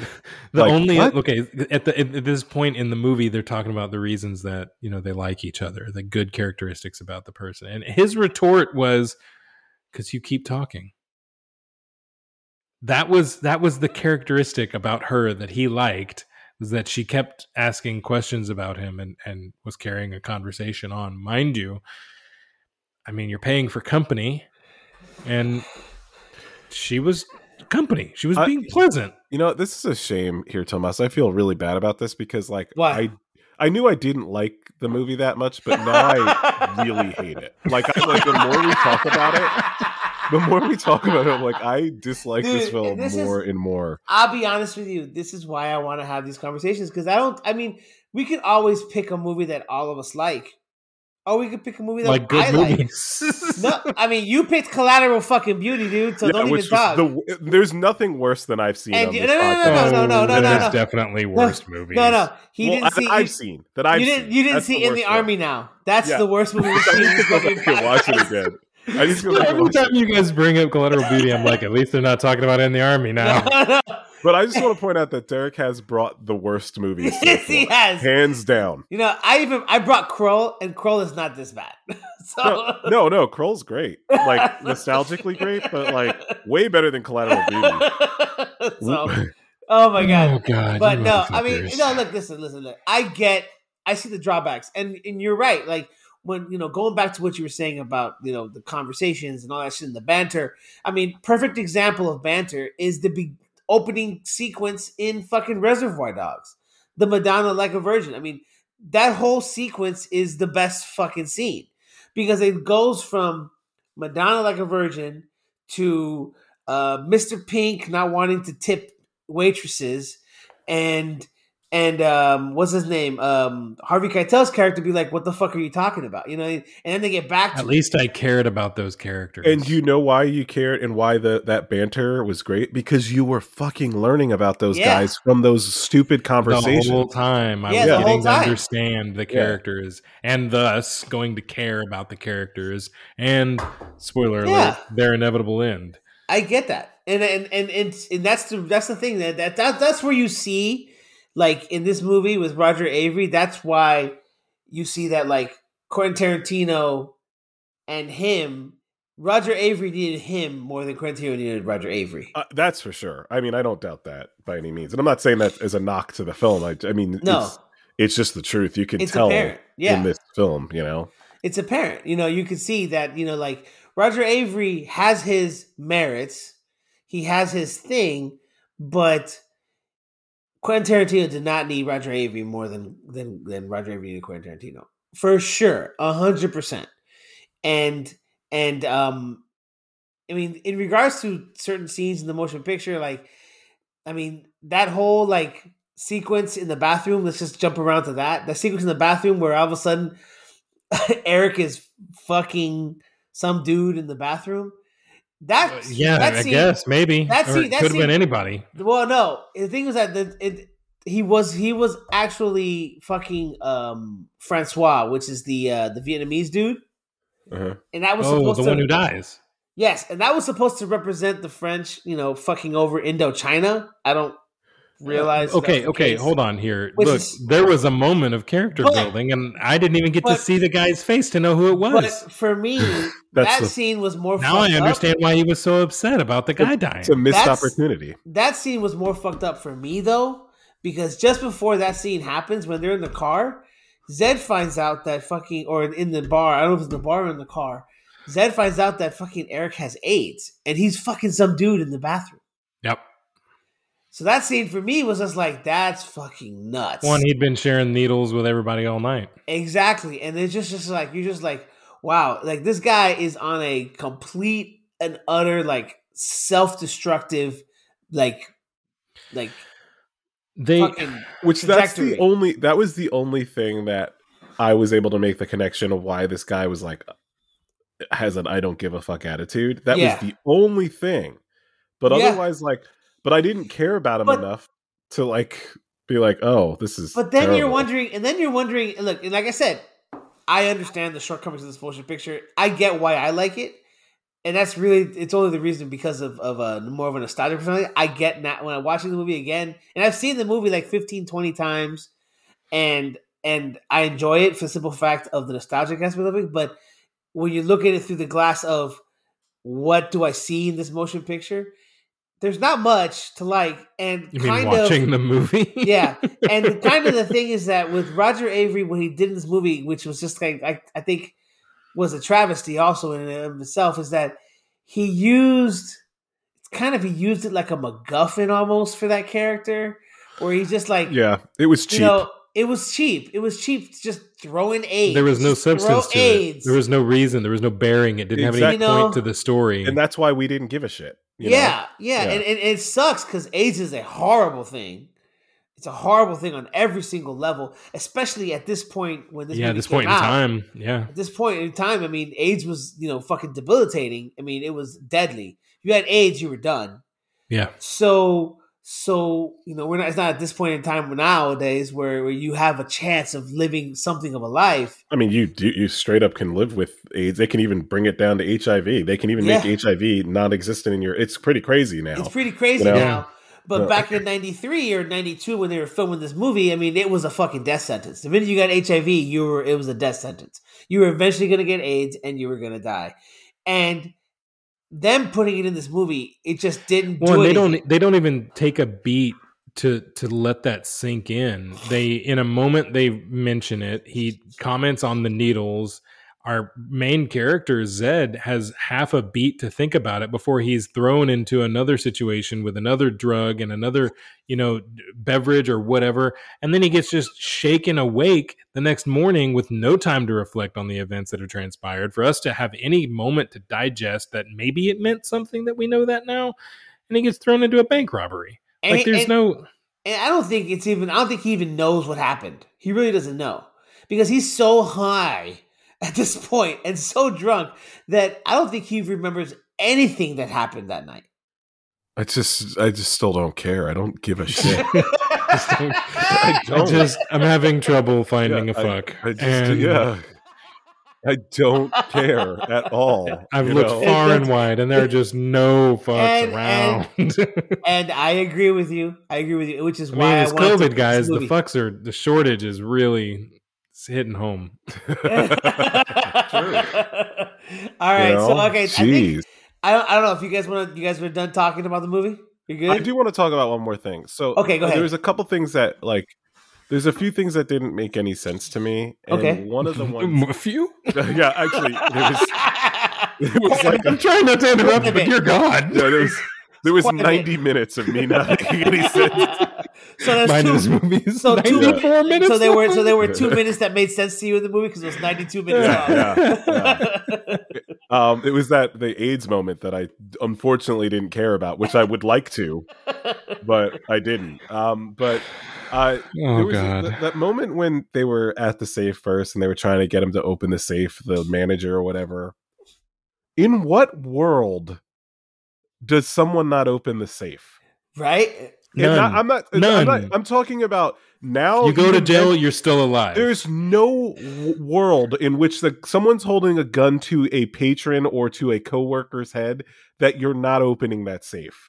Like, this guy, first of all, what does who owns this bank that this guy's like, no, you can kill everybody. I'm not opening that safe. It's the Federal Reserve. That's one thing. Okay, but here's the deal. Here's the deal. He should have opened it.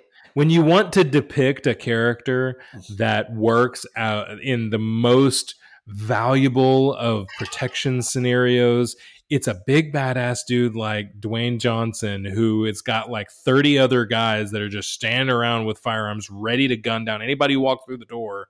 Like, that's how you portray that character. This guy was not a dude who's just pissing himself and crying. It was like, he's still not going to tell you. It was like Uncle Francois that just lives down the road from the coffee shop that like is just a regular old dude, and there was zero security. Like, and this is the Federal Reserve, and there's no armed guards. There's this like shitty paint job on the wall. Yeah, I know. Like, dude, that's like. I don't even, dude. The only time that I think people are going, like, even the Federal Reserve in the United States. First of all, if anybody even got that far, which they never would, okay, but if they even got that far, the minute they would blow that shit flat to the ground before they let somebody walk out with any of it. But even if they did, like, I highly doubt they're going to be like, listen, hey, Hank, we're going to need you to not open that safe, and everyone can die. Everyone can die for the money that's in this safe, because we care more about our Federal Reserve money than we do human life. Like, come on, man. They get into the safe. And it turns out there is an armed guard locked in the safe. Yes. Okay, but wait. Okay, here, that's not even the worst part about this. Later on, Zoe is going downstairs and she says we can lock ourselves in one of these safes to keep safe. There's other safes with dudes locked in them that are just sitting around listening to the outside of this shit going down and bombs going off. And he's just sitting there holding his gun, trembling, waiting for somebody to come in. Dude, like, and I thought that was crazy. That was a great scene where he's like there with the half blown up fucking security guard. And then the security guard's like, hold my hand. And he just shoots him in the head because he doesn't understand French. I was like, okay, dude. Like, I didn't even think about that. I just thought he did it out of mercy. Yeah, I didn't think that he probably didn't even have a clue what the guy said. He did do out of mercy because he didn't know what the guy said. The guy said, hold my hand. And he didn't know what he said. He just because he looked down at the gun. I didn't even realize that. I thought that he heard the hold my hand and then still shot him. Yeah, so did I. I didn't realize that was in French. I guess because I was reading and I just didn't even the whole half of the movie is in French. Yeah. It was in French, and he didn't understand him. And so when he saw the security guard look down at the gun in his hand, he thought, "Oh, just shoot me." Yeah, it was a mercy. But it's like I was like, that's the only time. And then the funniest thing is that, another point to build characters, and you don't explain it. You didn't. I didn't catch that he didn't understand the French. That was a character building moment. You could have portrayed more clearly. And no, I mean, he said it like plenty of times. So yeah, he said it. Well, he just said it once. He just said "hold my hand" once, but it was in French. No, but I mean, Zed said, but you're not thinking French. It in that moment because all of the people are speaking French that entire sequence, and you just keep reading subtitles. That's kind of what you do. It's fine. Yeah, I don't know, man. Like it's just there's those things don't make sense to me. Like especially at the safe, I was just like, this would not happen. Because if it was me or anybody else, to be like, all right, we're going to open the safe. We're not going to blow this chick's brains out in front of me. Like, or we'll open it up. As much as I don't like Sally, this is exactly. Like, I'm not going to, I don't care. Like, it's money that is also, and then I'm thinking, when things like that happen, insured. I'm thinking, that's what I was thinking in my head. Like, all of this is insured. Who cares? Open the safe. And if this is France, that money is definitely going to be insured by the government. It's government money. That's the other thing. They could just print more. That's what I'm talking about. Like if it was the U.S. Federal Reserve, it's gold bars. I get it, but you just print more money and say like, oh, those old gold bars that we still have were worth more. I'm wondering to myself, I'm like, would Roger Avery would it have been smart if it was just a regular bank instead of the Federal Reserve Bank of France? Because I know where the Federal Reserve Bank is in Miami. And there is no way they would have walked in the doors with masks and not been shot. You wouldn't. You probably can't just go in there at all. Like, it's just like, hey, I'm Eric Carpenter. I'd like to see the Federal Reserve. You guys want some Girl Scout cookies? Yeah. Like, I have a buddy of mine that worked there as a security guard. He would tell me stories of like what he would do on a daily basis. I'm like, Are you sure he's not in the fucking army, dude? Like, are you? That's what I'm serious? saying, dude. We wouldn't even no one would get that far. And if you did, the safe would just be opened. But it's the fucking French. Wait, bro. and there was a guy praying or something under the bank. What'd you say? There was a what? There was a guy who was the guy that they found in the cubicle? He was like praying or something in the bank. It's just some random guy. Yeah. Like, I mean, hospitals have chapels. I get it, but you know what else is funny too? The random American guy that they just He's like, if it wasn't for us, you'd all be speaking German. I'm like, fucking guy. Another thing is too is like, no American dude is doing that. They're gonna be like trying to crawl out of the door. Maybe that's like, how they perceive. Maybe that's how the French people see us. Maybe, I don't know, but it was so like just some dude with a mustache, a baseball cap. And it like said USA. He was a total dick. I feel like he just like said USA on his hat or something. Like it was like the most American trope that you can think of. Is it time to go to ratings? Yeah, this is not. I'm sorry, guys. It's okay. I had a lot of problems with this film. It's all good. I'm glad you guys enjoyed it. All right, so all right, let's go to the ratings. All right, Derek, what's your rating on this motion picture, dude? All right, how well was it made? 2.3.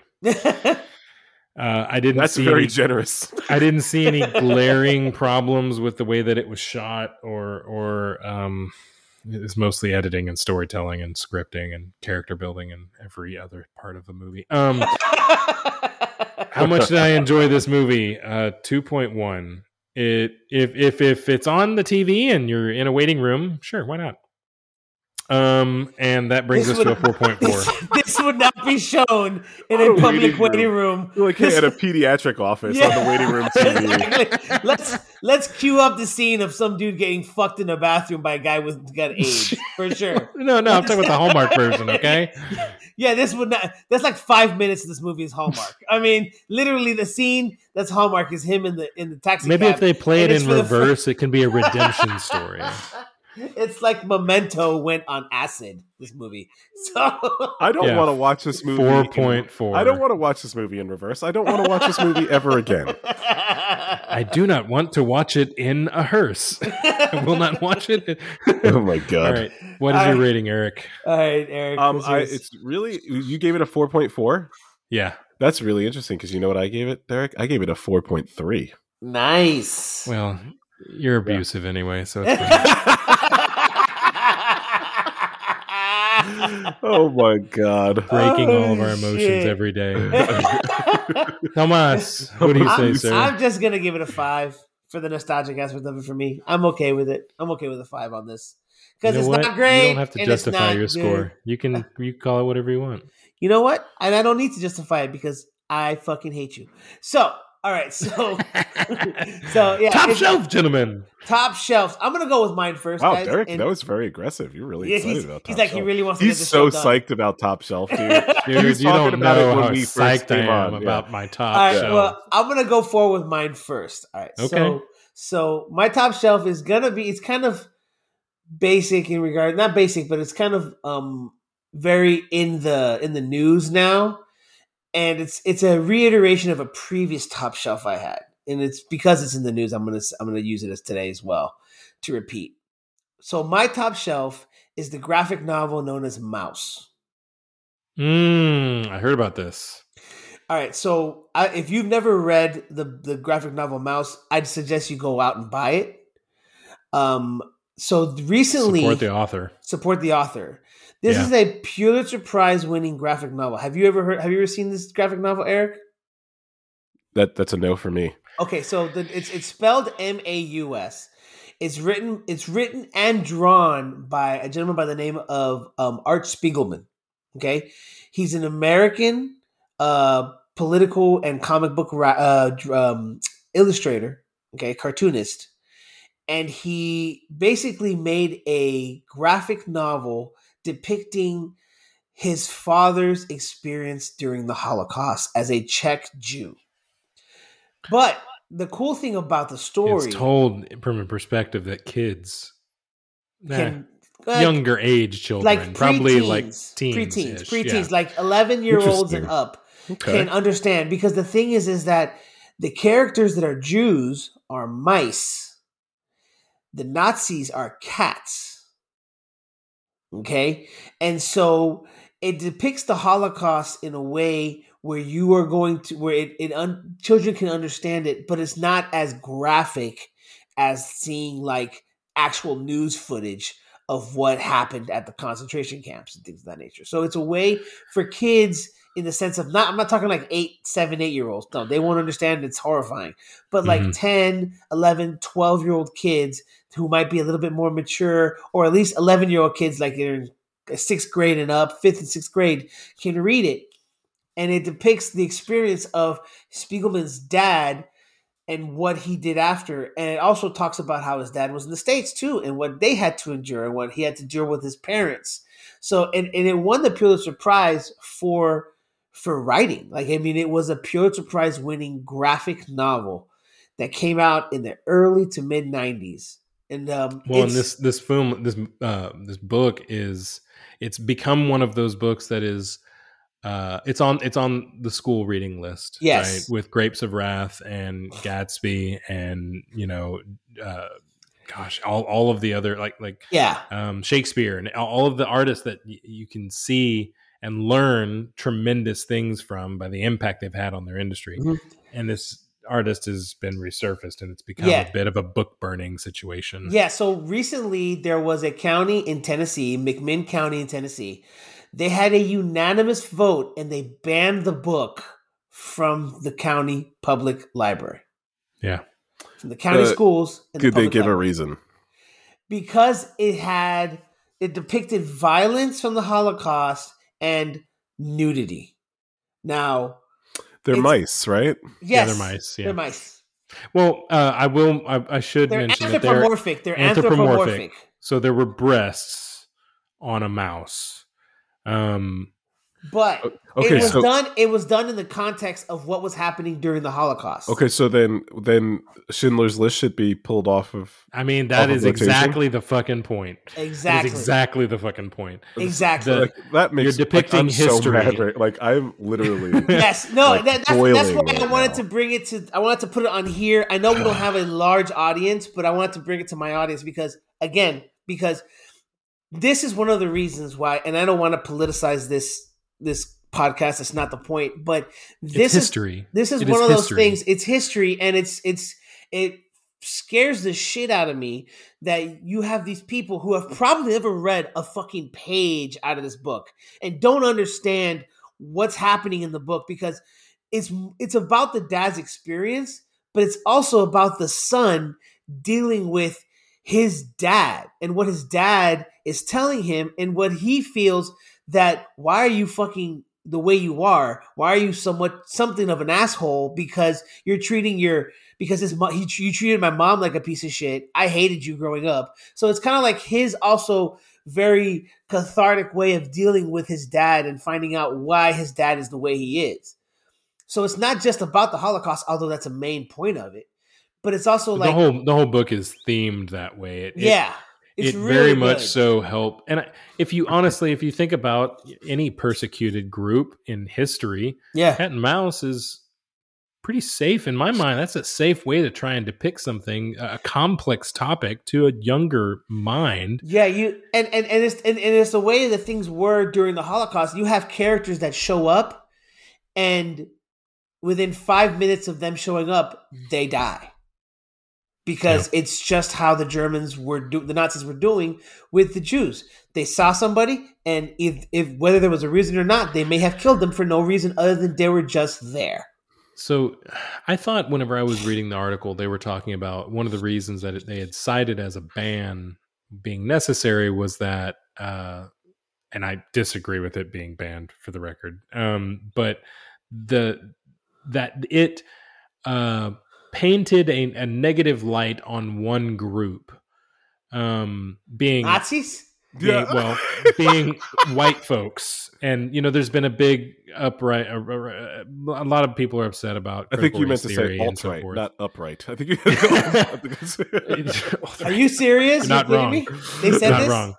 Well, and if you think about like how a lot of people are upset about critical race theory being taught or not being taught in some cities. Don't get me started. It can paint a negative light on a group of people that were wrong at the time and didn't know it at the time, but it is history. And this is the thing: is history is not. It's not. You can't.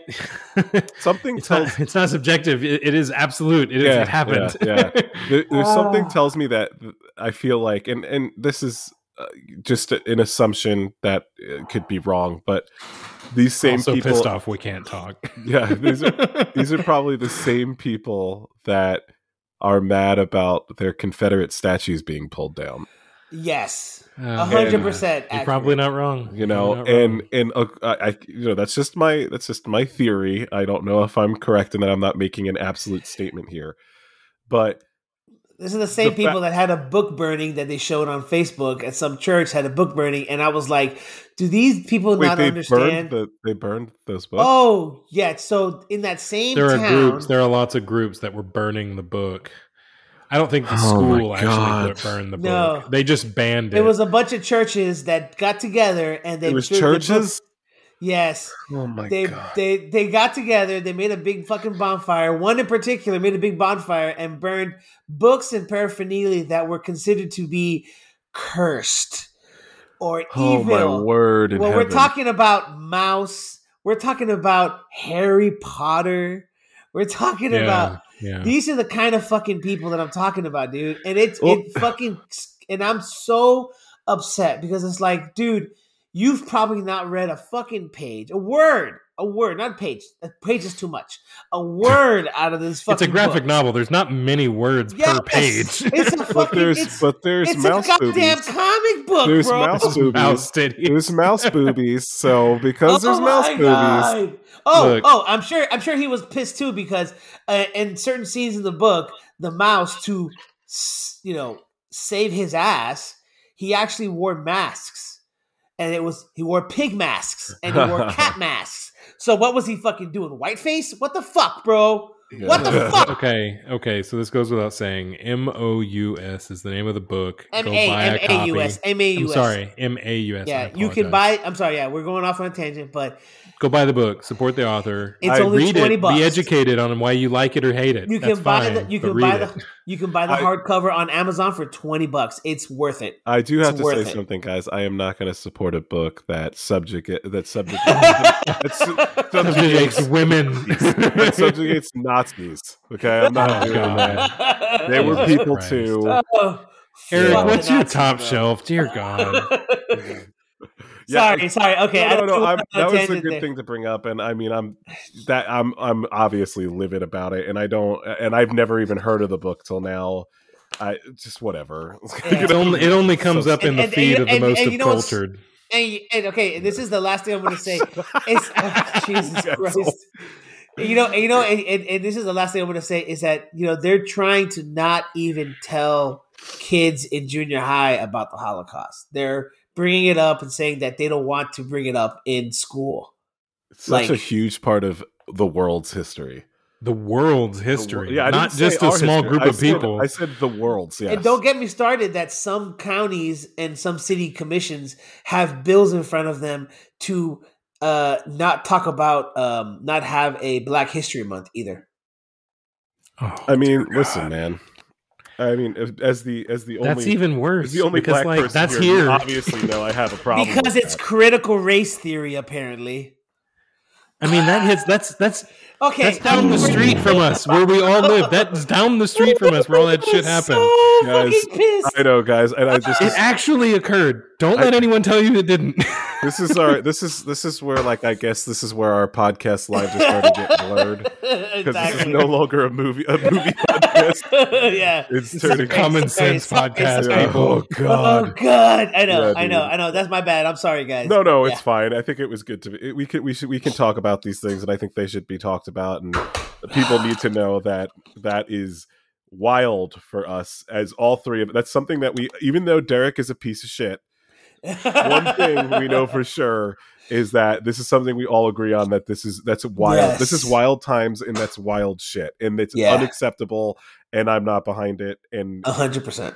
I now need to go read Mal because I don't know anything about it. Read it. Go order it. Everybody, I'm gonna buy it. Everybody, go buy a book. Buy it and read it. It's worth it. It's worth it, dude. You can get put it on your shelf at least. At least you'll look cultured. You can read it, and you'll be. You can read it, dude, and you'll be done with it in like maybe a day or two. It's that good. I will. It's that good. It's funny. Derek, our token white guy, said, "I need to get more cultured." Thanks, Derek. What's the ongoing thing? I'm some sort of pompous asshole. Doesn't that fit the character? Smug, or something? Arrogant bitch. There you go. That's what it was. Anyway, all right, Eric, before we get more mad together, we commiserate together about 20 minutes on one top show. U.S. politics. Yeah, go ahead. So I forgot to choose a top shelf, but I just remembered one right now before we got into the haze of shit that we just went into. But there's a show on HBO, and there's a lot of controversy behind it. It's very polarizing. People really love it, and people really hate it. But it's called Euphoria. Have you guys watched this? I've never seen it, but I want to. My daughter wants to. I'm like, no, you're not going to see the show. No. I have not seen it. I have heard about it. Okay, good. Yeah, let your daughter steer clear. Give her a few more years before she jumps into that. Exactly. Boat. Yeah. But it is a show about kids in high school. Isn't it just like Gossip Girl turned up to 11 or something? No, I mean I've never actually. My wife has told me the storyline of Gossip Girl. I don't know about it, but she got into it. It's nothing. Good trash TV, dude. It's good trash TV. You would know. So I believe you. So anyway, it's a TV show about a group of kids in high school, and they're dealing with a lot of different things. It's drugs use, sexuality, race, all of that stuff is part of it. But it's gritty and it's hard and it's tough, but it is beautiful, guys. Like this is such a wonderful juxtaposition of the art form, like being able to see amazingly beautiful imagery with content that is so hard and tough and rough and gritty, and it's just a wonderful collage of cinema to me. And I know it's not cinema; it's a television show, but it's a cinematic television show, and it's well written. Yeah, HBO does that. Yep, they're one of the best. It's well written. It's, to me, I think it's the best shot television show out right now. It looks gorgeous. It's acted so well, and Zendaya's in it. And this is not the Spider-Man Zendaya that you guys are looking for, because I know that's your shit. This is not that one. This is not her. Look at him knowing the name of a Marvel movie. Isn't she it almost seems like she's not wearing makeup on the show at all. She doesn't, and in fact, they put they make her face. They mess with her complexion because she's a drug addict in the show. Damn. And it is so good on a lot of levels. And something happened. They're in season 2 right now. And the reason why I'm bringing it up, and I'm not going to tell you what happened, but I've never been so moved by the opening 20 minutes of a television show in the last episode. I cried in the first 20, and I looked at my wife and I was like, why is this hitting me so hard? Why am I feeling so affected by this? And she said, it's because you know and you love drug addicts. That's why. So like it's so, especially if you have someone in your life that's ever struggled with drugs, or someone that or you knew, or even just secondhand, it is such a powerful show in looking at the nature and what drugs do to you, and then also just dealing with like that awkward stage of sexuality, and also awkward stage of life as a teenager, and then dealing with your absolute dysfunctional parents that you have. Sure. Like, it is such a well done show. I love it, and it's polarizing right now because a lot of people, there's of course groups, probably the same groups that want to burn Mouse, I heard about this. That think that this is promoting drug use. It is. If you have a single brain cell, the actions of drug use and unsafe sex and all those things. It's not. If you have a single brain cell in your head, which they don't. Yeah, you watch the show and there's nothing glamorous about the lifestyle. It's not. It doesn't. There's nothing at any point throughout the show that I thought to myself like, "Oh shit, I want to go start taking heroin." I want to go start snorting cocaine. Hey, babe, you got some Molly on you? Exactly.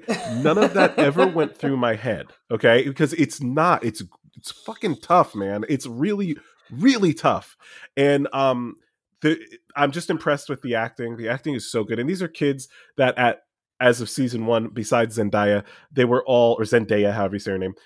They were all. I think it's Zendaya. My daughter keeps correcting me. Okay, Zendaya. Everybody I hear says Zendaya. I don't know, whatever. Doesn't matter. I guess we're gonna have to call super talented actress. Yeah. We'll say that.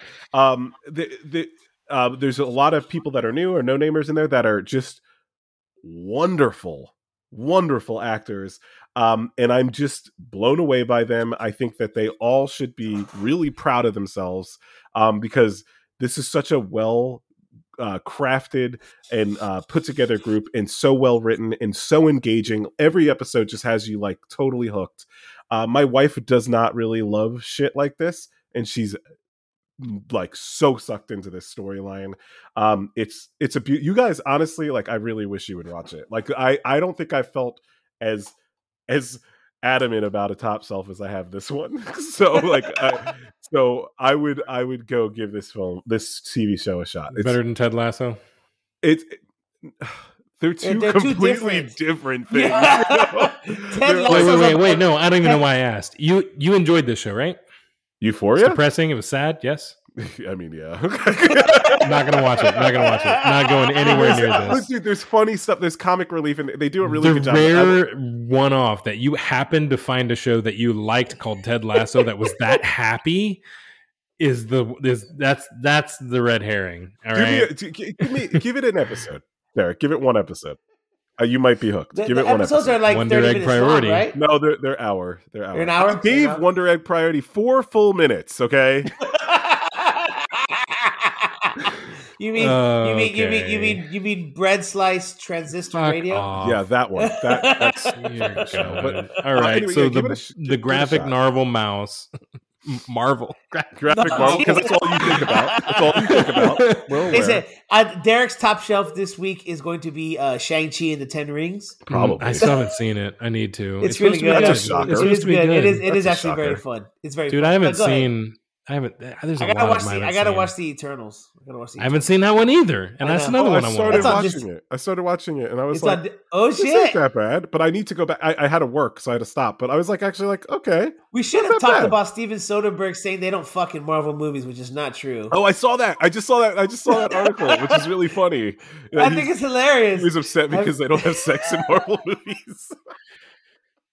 I'm like, they're children's films. I'm like, did you watch Guardians of the Galaxy Volume 2? Yondu is in like a fucking hotel room with like 3 fucking I think prostitutes. he wants to see the actual like interspecies alien on human sex scenes. I think that's what he's looking for. He wants to see some random blue guy with a red mohawk fuck some alien, dude. That's what he wants to see. I think that's what he's looking for. I'm sure there's a demographic for that. I'm sure there is. It's called hentai. No kink shaming. You guys do your thing. It's called hentai. Derek's favorite genre. Oh, Jesus Christ. Anyway. Derek, what's your Top Shelf, brother? All right. So last weekend, my wife and I actually left the house to go to a movie. And we both saw this movie, and I'm watching this movie the entire time. I am thinking, there's no way she's going to enjoy this. This is not her speed. She's probably asleep or just pissed off or on her phone or something. She's not going to enjoy this. It's Jackass.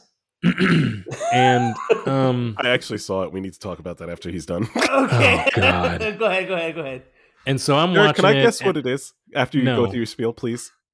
And so I'm watching it. And, I finished the movie and we stand up and we're walking out of the theater and I had a thoroughly good time. This is probably one of the best movies I've seen. I would struggle to say which is better between this or Dune. Wow. And I really, really liked Dune. And so I watched this movie. I thoroughly enjoyed it. And I asked her, I was like, what'd you think of the movie? Expecting her to hate it. And she goes, did you not see me crying the entire time we watched this movie? It was so good. She loved this. We were jamming the soundtrack all the way home. Could I please guess what it is before when you get to the end of it? Please let me. What is your guess? Did you guys watch that movie Dog? No, it wasn't Dog. It hasn't come out yet. It hasn't come out yet. Yet. Sorry, go ahead. Sorry, keep going. I apologize. So the movie I'm going to talk to you a little bit about is called Bell. Bell. Wait, no, hold on. No. I knew he was doing it. I knew he was going to do it. Hold on. Yeah. Hold on. Go ahead. Cue up the siren. Can you guess what movie it is, dude? Kind of movie it is? So he told me it was. I told him, "Did you watch anime?" And he said yes. And then I thought he was trying to throw me off. And now that it really is anime, I don't give a shit about anything you just said. So I'm not going to tell you any more about the movie because you guys have already tuned me out. But no, go ahead. I want to hear because my daughter wants to see the movie. Actually, she actually is interested. No, yeah, tell me about it, man. I'm being the movie. Go ahead. Veiled with the story of Beauty and the Beast, but I can confidently tell you that it has nothing to do with that. It doesn't play into it. It doesn't emphasize it. It is telling an entirely different story that is far more powerful. And the visuals of this movie are engaging. The soundtrack is incredible. I have been listening to it on repeat. And my wife saw Encanto, and we're listening to this soundtrack. Is it digital animation or is it straight up anime? There's a blend. There's a lot of digital. I will say most of it's probably digital animation. Especially the premise of the movie is there's a character in very rural Japan, small town. There's only 10 people or whatever. Not that bad, but and she's not super popular, and she's trying to overcome some struggles with her family and so forth. But there's a technology that comes out called U, just the letter U. And it essentially is a lot like Ready Player One. You've got like a virtual universe you can go into and do anything and make money and live a life and be whoever it is you want to be on this online platform. And that's where a lot of the story takes place, but it seamlessly transitions from this very virtual, synthetic environment to a real world scenario with real people with real issues and struggling with abuse and confidence issues and loss of family members and all of these concepts that are really painting a picture for the characters that you come to know and love. And as you watch the end of this movie, it just resonates with you, really. It is incredible. The score, dear God, the score is great. Holy shit. I will say that I have now seen it 3 times, and this is only in theaters, so I went there 3 times to see this movie. You went to the theater 3 times? 3 times. And once of them, the first time I saw it, I brought my wife. She's not super into a lot of anime and so forth. So she saw with me the dubbed version. And I can confidently say that the English dub is fantastic. You can enjoy it and not feel like you're missing out on all that much. I watched the subtitle version and I also enjoyed it. They're very similar. They didn't skip a lot of beats. There wasn't a lot of character building or anything like that lost in translation. It was a fantastic movie. I can tell I even gave this film a rating of a 9.6. It is that good. Yeah. I'm telling you, this movie is that fucking good. Yeah. I mean, it's not better than Dune, but I mean, I'm sorry. So it isn't better than Dune. You're out of moving your mind. on. It came out last year in Japan. It just came out in America here in late January. And so check it out if you can find a theater that's showing it. It's not in every theater. There was like 4 in Dallas. Yeah, how did you find it? I never even heard of this. Well, it's been in the theaters for the last, I guess you can say the last 2-3 weeks.